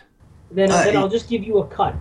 Because he's like, I'll just cut you, as opposed to... And if not, I'll cut out your fucking eyes. Yeah, dude, isn't that rude? An eye for an ear. Eye for an ear, brilliant. If he could do it, he'll cut him. If he can't, he'll stab his eyes out. Because, guys, we look at this kid like that kid's a fucking pussy, dude. I'd kick that kid's ass. But to those little kids, dude, he's the big, bad fucking wolf. Like, and we'll get to the infamous scene at the end, dude, which I think is probably one of the fucking coolest scenes ever on fucking film. Oh, it's great. It's so other kid, dude. God. One kid, he's a minor character. He looks like one of the bully's friends. He looks like the fucking dude from... Rob Zombie's Halloween.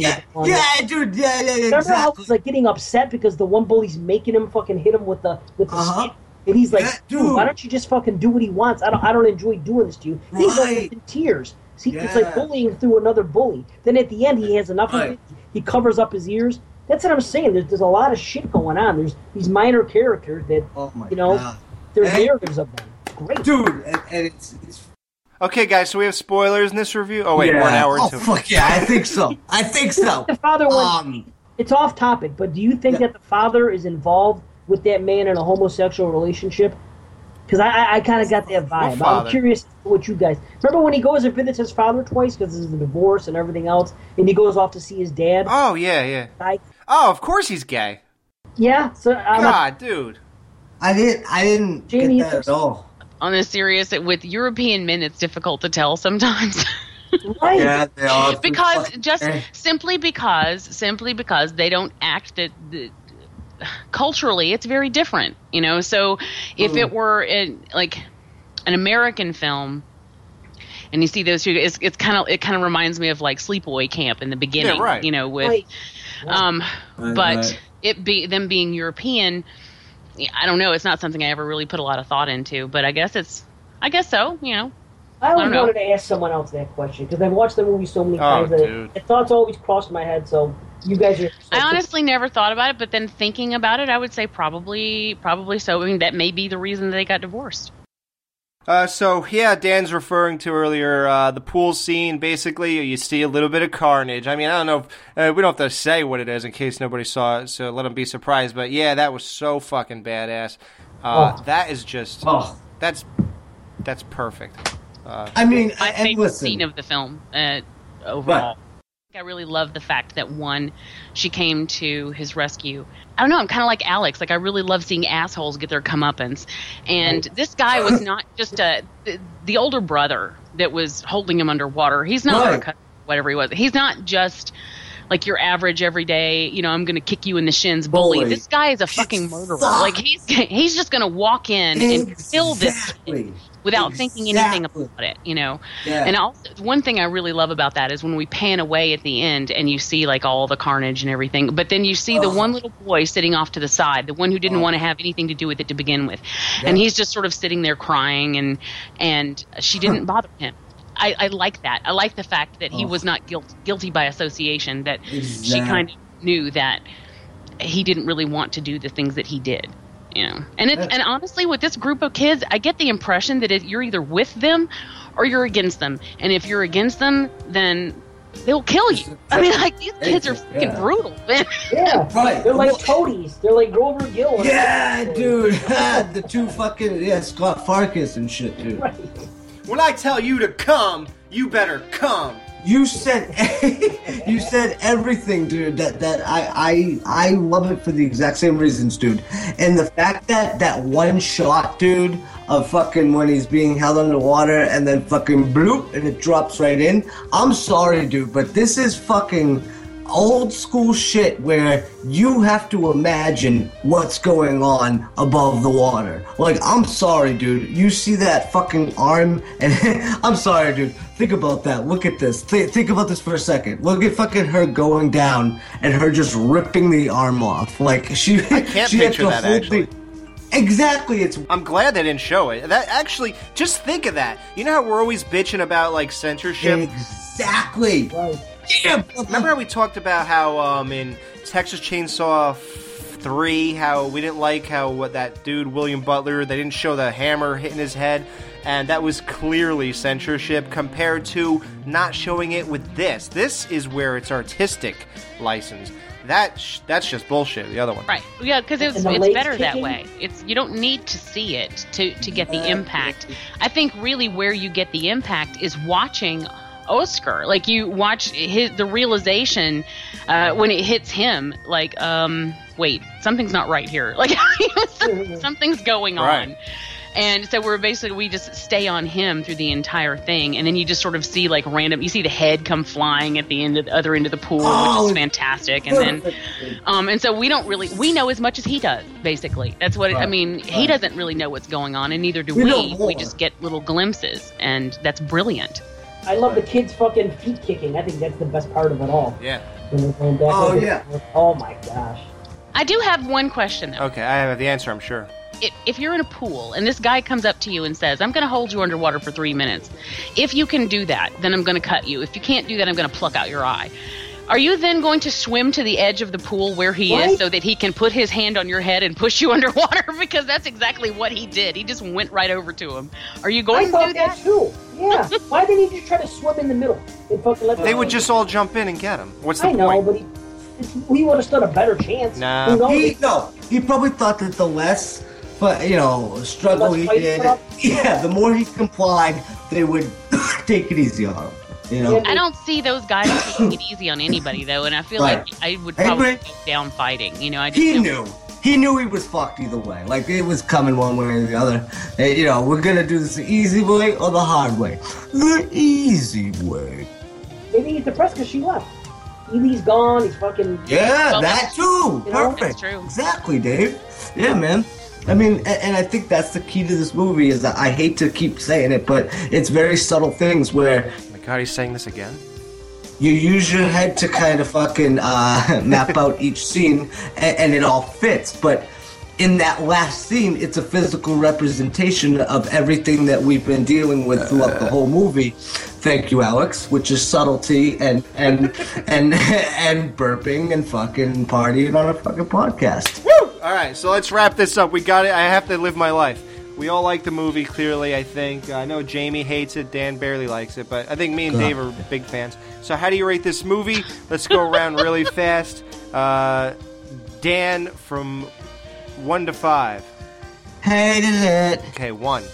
Jamie, 1 to 5.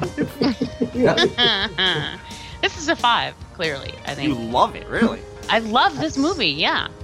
Okay. Dave, 1 to 5. I already know.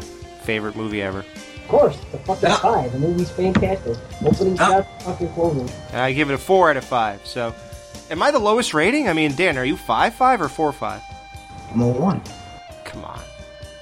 I'm a 5. And I'll tell you this. I'm a 5. You all love it? Dude. Yeah. I just thought it was really good. I don't know if I... You tell me a better vampire movie than this. Right, thank you. What's a better vampire movie? The Lost Boys 2. Right. Yeah, okay, but see, you're wrong. Like, that's just you. But that's a great movie, too. But this is why I want to... technically. Guys. Technically, it's fucking amazing alone. It's amazing, technically.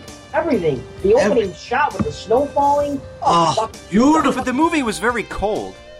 It was, and I love it. I love that atmosphere. You know what I did because of that atmosphere? And you're going to think I take things way too far. I wanted to, I consider myself a method host for the show. So when I was watching this, I literally turned my heat off and didn't put any blankets on. That explains why it's so fucking cold in the dungeon tonight. I know, right? I forgot to put it back on for the review. I'm sorry. Put the fucking furnace on. The next time you're in the fucking laser one, see what I do. No, right, dude? Mm-hmm. No like, you realize this floor is stone, right? So yeah, I tried to live the movie, so I made it very cold. I didn't get to the point where I was breathing breath or seeing my breath or anything, but... You didn't cut your dick off? I didn't go that far to make it Methodist type thing, no. You know what, with Let the Right One In, when I say cold, what I mean is, this reminds me of like in the morning when you sit on your toilet bowl and it's freezing, the bowl. Like that kind of cold. Oh, I hate it, no? bro. Nobody? No, I got you. But I keep my house at 61 degrees. That's cool. So... She wants to keep those nipples hard. I didn't have to. I didn't have to adjust anything. No, I'm just fucking cheap. Like, Jamie's walking around in 3 fucking sweaters. She looks like Adrian from Rocky. Hey, remember you had like what? What'd you have? 20 sweaters on? Go to the zoo. To my homegirls here with the big butt, shaking it like we on a strip club. Remember, only God could judge ya. Forget the haters, cause somebody loves ya. And everyone in line in the bathroom, trying to get a line in the bathroom. We all so turned up here, getting turned up, yeah, yeah, yeah, yeah. So la-da-dee-da-dee, we like to party, dancing with Molly, doing whatever we want. What franchise do you want to see continue the most? You know, we have a lot of favorite franchises. Some have continued to people's dismay, like Lost Boys. Some have not continued to, you know, people yearning for it, like, you know, the Big Four, shit like that. And you guys on Banana Bites, let's start off with this one. You guys on Banana Bites, you guys talked about Texas Chainsaw Massacre. So here's the craziest thing in the world. Jamie, wait till you hear this. Texas Chainsaw Massacre. They did part 1, then they did part 2. 2 was a continuation from 1. Far continuation. Then they did part 3, which was sort of like a remake to 1. Then they did part 4, which was sort of like a remake to 1. Then they remade it. Then they did a prequel. Then they went back. Instead of continuing from the remake or the prequel, they did one that followed the original first one. And now they want to do a prequel to the follow-up of the original that came out in 2013. What a mess. Could you believe that? What is wrong with this franchise? wait, wouldn't a prequel to the direct sequel just be the first one? Right. That's what you would think. Right? Okay, so is it going to be her story? No, it's Leatherface's story. Okay. I was a so teenage it's Leatherface. going to be what was going on with Leatherface during that 25-year span or whatever. Yeah, the teen years. Yeah. It's fucking... Yeah. So Leatherface is going to be all angsty, and he's going to have pimples on his leather faces, and you know we're gonna see him learning to jerk off, and you know, right. As far as franchises, I would like to see continue. I would enjoy more Ginger Snaps. Really? You know, that's coming out on Blu-ray pretty soon. I know. Yeah, sure. I think all 3 of those were solid, and I would have enjoyed seeing more of that if they kept it as solid as it was. Okay, now, where would you like to see a franchise go? What happened in the last one? The last one was a prequel, like Right. it was 1800s prequel. So we've done the first one, then there was the direct sequel to that, and then there was like the prequel. I guess what you could do, there would be room for another sequel. You know, you could keep continuing that story if you wanted to, or Do you want Catherine Isabel back in? Well, how are they going to get her in? That's the problem. Well, I mean, they worked her in all 3 of those. You know, it's you could do another. You could do like because in the third film or the prequel, what we saw was the origin of Bailey Downs, the town that they live in. It started out as a fort. And so we saw the origin of that. And then in the original film, it was present day at the time, Bailey Downs. Well, I guess what we could see is like a 1950s Bailey Downs, you know, if you wanted to do a period thing. I don't know. I mean, there's pretty much... You could do Ginger Snaps in space. Like a far future, like futuristic werewolf. I wouldn't do that, but I'm just saying it's something they could do because you never know. Ginger Snaps in the hood. I want to see Pinhead, Leprechaun, Uh-oh. Ginger Snaps, and everyone else, and Jason all meet each other in outer space. That's what I said on Bites. Bite. He's biting my bites. Swear on my life, I did not hear that part. Are you fucking serious? Wow.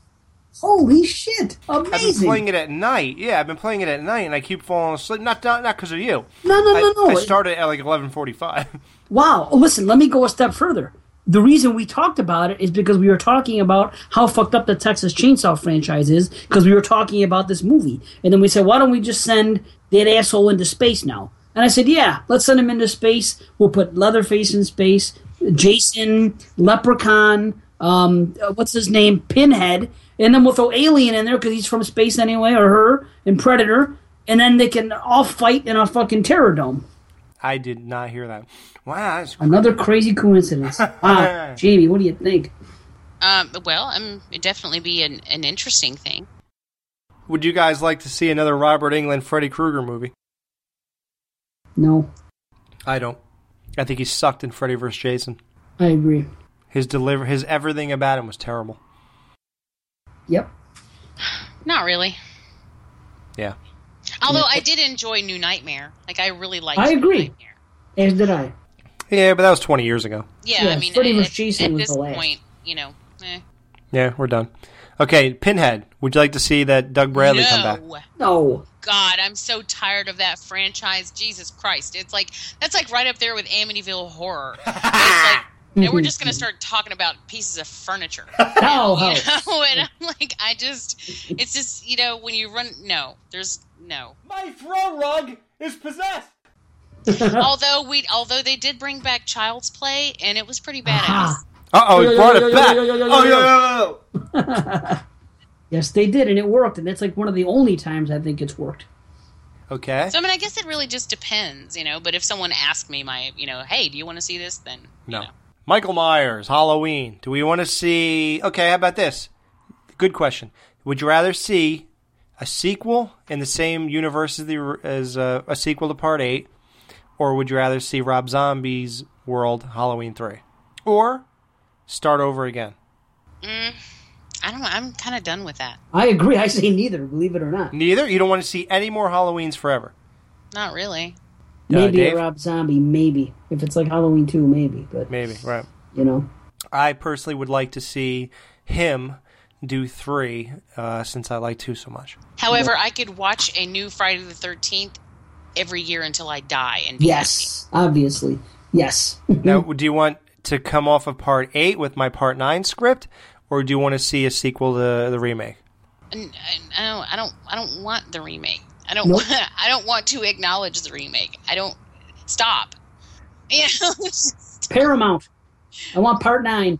I want Paramount. Yes. Yep. That's what we want, all of us. Yes, definitely. Okay, who else is out there? Lost Boys. You guys see this 2 and 3? I actually liked the third one. Yeah? I did, yeah. Huh.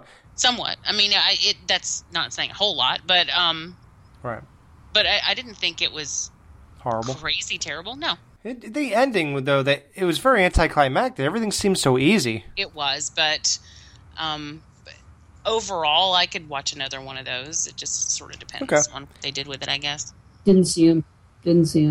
There's, like I said, there's one I want to continue that could work, and it's Final Destination. It could work. That could work because it's not necessarily dependent on the ones before it. I mean, you can just keep at all. And I could definitely watch more of those. I was really into those. Absolutely, because death is eternal. It doesn't matter. You don't need anybody else to be in it. That could go on and on and on. As long as it was a good script, why not? And my heart will go on and on. Yes, Titanic too. They actually made a Titanic. I know. I saw it. It's fucking hysterical. Who else is out there? Oh, Evil Dead. Let's just say, forget about that remake. Would you want to see Bruce Campbell come back and continue S-Smart and shit like that and do that part 4 where the monsters attack the store and continue on from there? Yes. Not me. I would. What about Sharknado? Oh, they did. I haven't seen any of them. Oh, God. Part 2. Oh my God. Is that any worse than part 1? Yes. It's worse? Okay. No, actually, it's a little bit better, but it's mainly it's all cameos. I mean, there are crazy cameos. Like Robert Hayes is flying the airplane. That's funny. In the beginning, and Judd Hirsch is driving a taxi in New York City. Oh, that's cool. So I mean, it's stuff like that, and they even have Jared eating a fucking Subway sandwich. Oh. Wait, the guy that listens to our show, Jared Fair? No, Jared, the Subway guy, and he's Oh. like, "Hey, man, you should eat fresh too." Fuck, I'd rather see Mahoney eating a fucking Jimmy John sub. Mahoney! Mahoney. How about Jaws? You want Jaws to come back, Jimmy? Ooh. Carry on? Jaws 5? I think remake is better than Jaws 5. Ooh, Fuck a what? remake. Fuck a remake. Nobody better fucking remake Nope. Jaws. CGI But sharks. Jamie, come on. Jaws 5. Well, you know what? I would tolerate a Jaws 5 faster than I would tolerate a remake, because remake of Jaws is akin to blasphemy, as far as I'm concerned. It is, but I can't see anyone going to see Jaws 5. Well, no, I don't. It would definitely not make the theater. No. No. This time, it's not quite personal, but it's almost there. That's a great slogan. This time it's not quite personal. Yeah, that was 40 fucking years ago. No, it's not personal. And let's just make one side note that Marilyn Burns from Texas Chainsaw Massacre is dead at 65.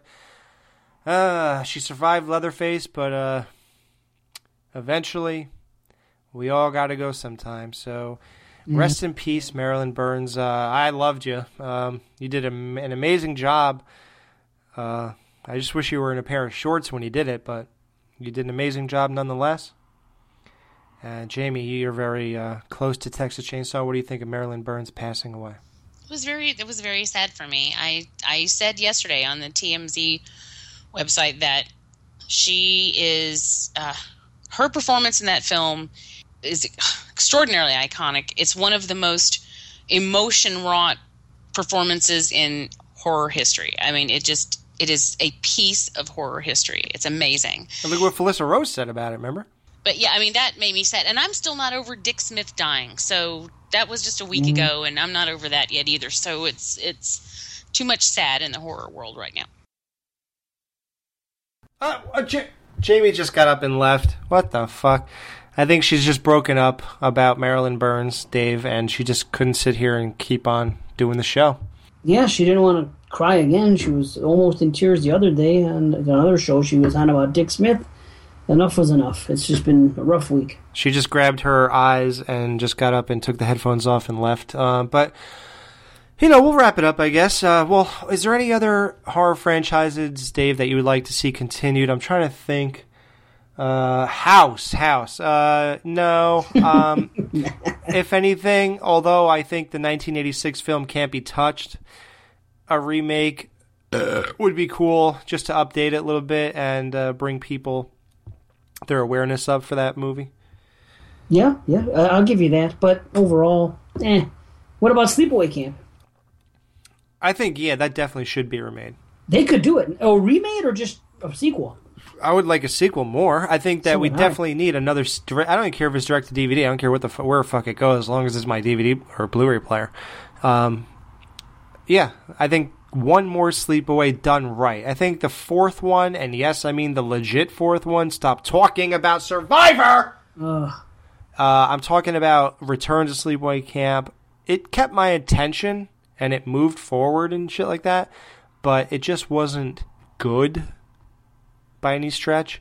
So, and it was very disappointing to see Felissa Rose in that caliber. Yeah, I agree. Yeah, and Jonathan Tier. That was even worse than her caliber. Sure. Yeah. So, that needs a real send off before we get remade there. Yeah, they got to capture the atmosphere a little more. Why can't they just use those old cameras? I know it would cost too much for the film, but there's got to be another way. Yeah, there does have to be another way. How hard could it be, honestly? You could take retro pictures with an app in your phone and make it like old pictures. Why can't you do it with film? I don't know. It could be done. That's one they could do. I don't think they will. What about Saw? You know it's supposed to be a fucking Saw 8? You believe that shit? Yeah. Yeah, fuck, why not? I don't care. Yeah, maybe. It's because 7 was such a letdown, maybe. You know? You know? Absolutely. I wouldn't even mind. Oh, they can't. I'd say another Omen, but they can't do it because they killed Damien. Oh, they did? Oh, shit. I spoiled it for you, didn't I? Did he come back? I know he came back when he was like 30 years old. I guess they killed him. We're going to do the retro one day on Banana Leaf. Oh, so. okay. That's a show Well, 1, I'll 2, be and on. 3. Oh, no. 1, 2, and 3. I'm telling you. Oh, okay. You'll enjoy it. But isn't he in 4?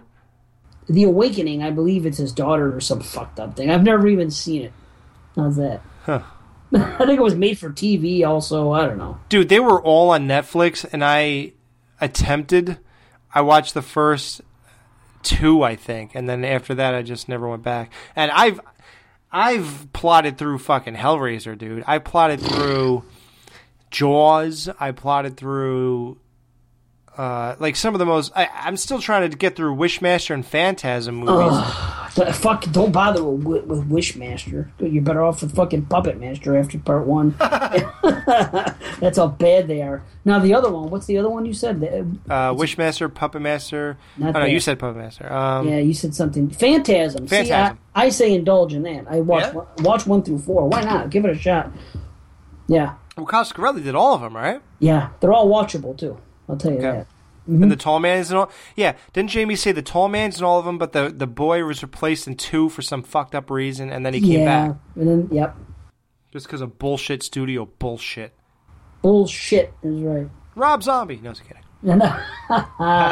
Fucking poor bastard. How about the Rocky series? Oh no, that's off topic. Sorry. Oh shit! No, that's a good question. It's not horror, but Rocky. Fuck. Another Rocky. The Imagine last that. one was abysmal, or the word you're looking for would be abysmal. But you really thought it was an abysmal movie? Wow. I liked it. I did. Wow, I liked it. I think I liked it better than 5. Get out of here! And I liked the whole series. Don't get Tommy me wrong. Gunn. I liked the whole series. I'm a Rocky fan. So I love Rocky. You know, I'm one of those weirdos who are okay with 5. I hate the fight at the end. A fucking street fight. It's great. Lame. Really? Oh, you don't like it? Oh, wow, I like it. No, I just thought it was a lame way to end it in the street. He's like, I you don't- knocked him down. Why don't you try knocking me Try down? knocking me down, right? Why don't you try knocking me down? Yeah, I got my mouthpiece in already somehow. No, I enjoy it. I actually also enjoy Rocky 5, but Rocky Balboa, I don't know. I've only seen it twice. I have the Blu-ray. It actually, I thought it was a real good way to wrap everything up. Wow. Yeah, I was pleasantly surprised. Even that last Rambo was okay too for that. That was solid, but it wasn't enjoyable. Like, it was very depressing to me. It was gory. That's all I liked out of it. It was just fucking blood and guts and people getting whacked all over the place. It was just, yeah, but it wasn't, it was so depressing. There was so many dark, see, I love darkness. You can't be a Suns fan without loving darkness. But darkness. Some people do darkness a different way. And Rambo 4 and Casino and shit like that, that's dark on a level that is not enjoyable to me. It's not, like, fun. You know, with Rambo, Part 2 and 3 were just so fucking far-fetched to me. One man taking on fucking armies. You know, I don't think that when the last one came out, it was quite along those same lines.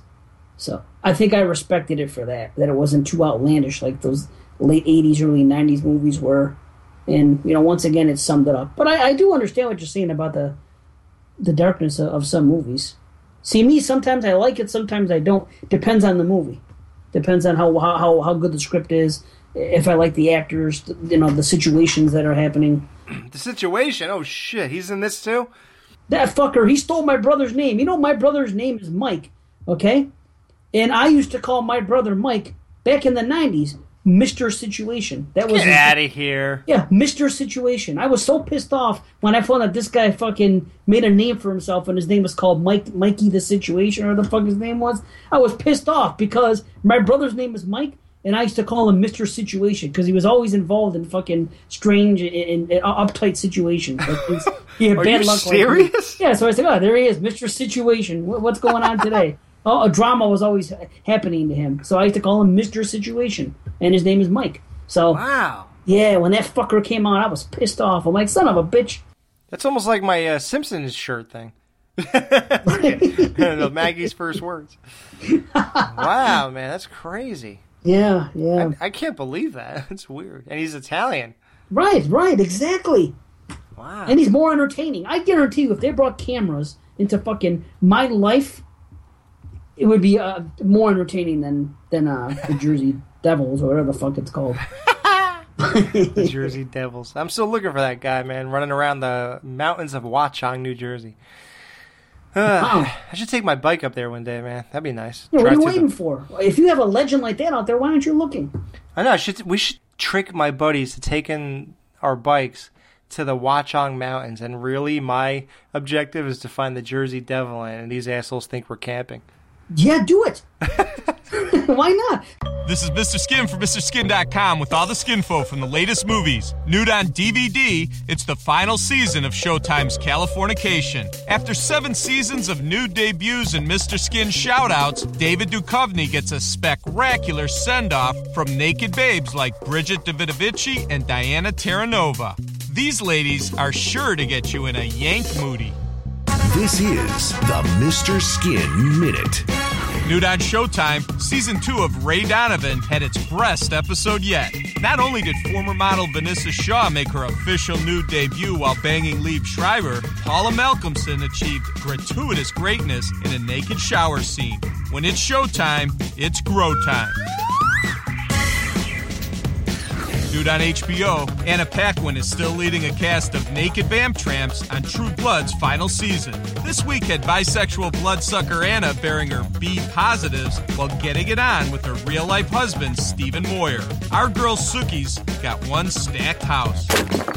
Suck it. MrSkin.com. Fast forwarding to the good parts. Has there been a movie made about the Jersey Devil? I think. Okay. Not nearly, obviously, nothing like the Chupacabra or the Bigfoot. Well, let's do it. Let's get our fucking camera phones, you and I. We'll go to the fucking, we'll make a movie. Yeah. You know, we have like a lot of listeners on the Skeleton Crew, and it's in such a number that I'm not even going to get into it, but it's a very silent number. A lot of people don't say anything to us in any form. They don't review us on iTunes. They don't review us on YouTube. They don't review us on Horophilia. They don't join our Facebook. So I would like you people who are the silent listeners, you know, yes, you. Yeah, right. The silent majority. Yes. Right, you, yeah. It's a silent majority, big mouth. Who's that over there? I'm the unsilent majority. More Rocky references. Yeah. Isn't that weird? So I want you guys who have never said a thing to the crew, you know, you guys know we're wrapping it up pretty soon. Halloween is our last day. You got to tell me, is there any good Bigfoot movie in the world? Because I think it's harder to find Bigfoot than it is a good Bigfoot movie. And I've said this before. You got to email me at alex@theskeletoncrewshow.com. Just write to me and let me know, please, if there's a worthwhile to watch Bigfoot movie. Thank you. What about the one that just came out? Some people liked it. Nope, Jason said it was horrific. That's one person. Some people liked it, though. Willow Creek. I think he knows what we're looking for. Willow Creek? I think I saw that one. It was directed by fucking Bobcat Goldthwait. Okay, forget it. Yeah, The Legend of Willow Creek or something, and it's found footage. Bigfoot! Right. Fucking asshole. Can you believe he was banging that fucking chick?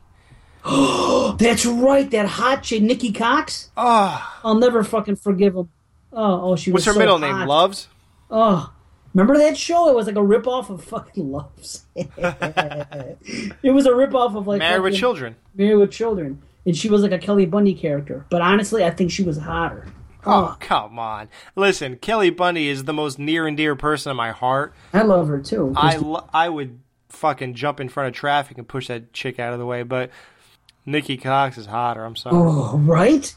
Oh, wow. And that guy was banging her. Holy... You never know. What money will do to you. Money and influence. Holy fuck. Right? God! I'm only doing a free show!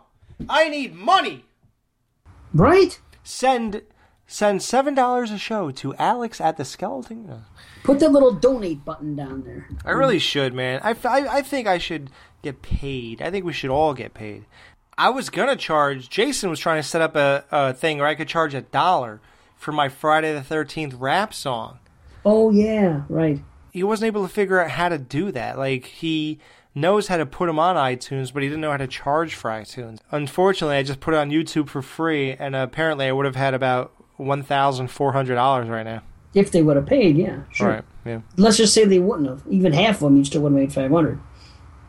You know what I'm saying? The shit, that's nice. The thing is, there's too many piece of shit fucking podcasts out there that aren't even worth paying $1 for. And it discourages people. Yes, it does discourage people because they don't know, oh, what are these guys doing? They're getting on a mic and they're talking for fucking an hour and then it's over and that's it. And big anybody can do that. That's what they'll say. But you know what?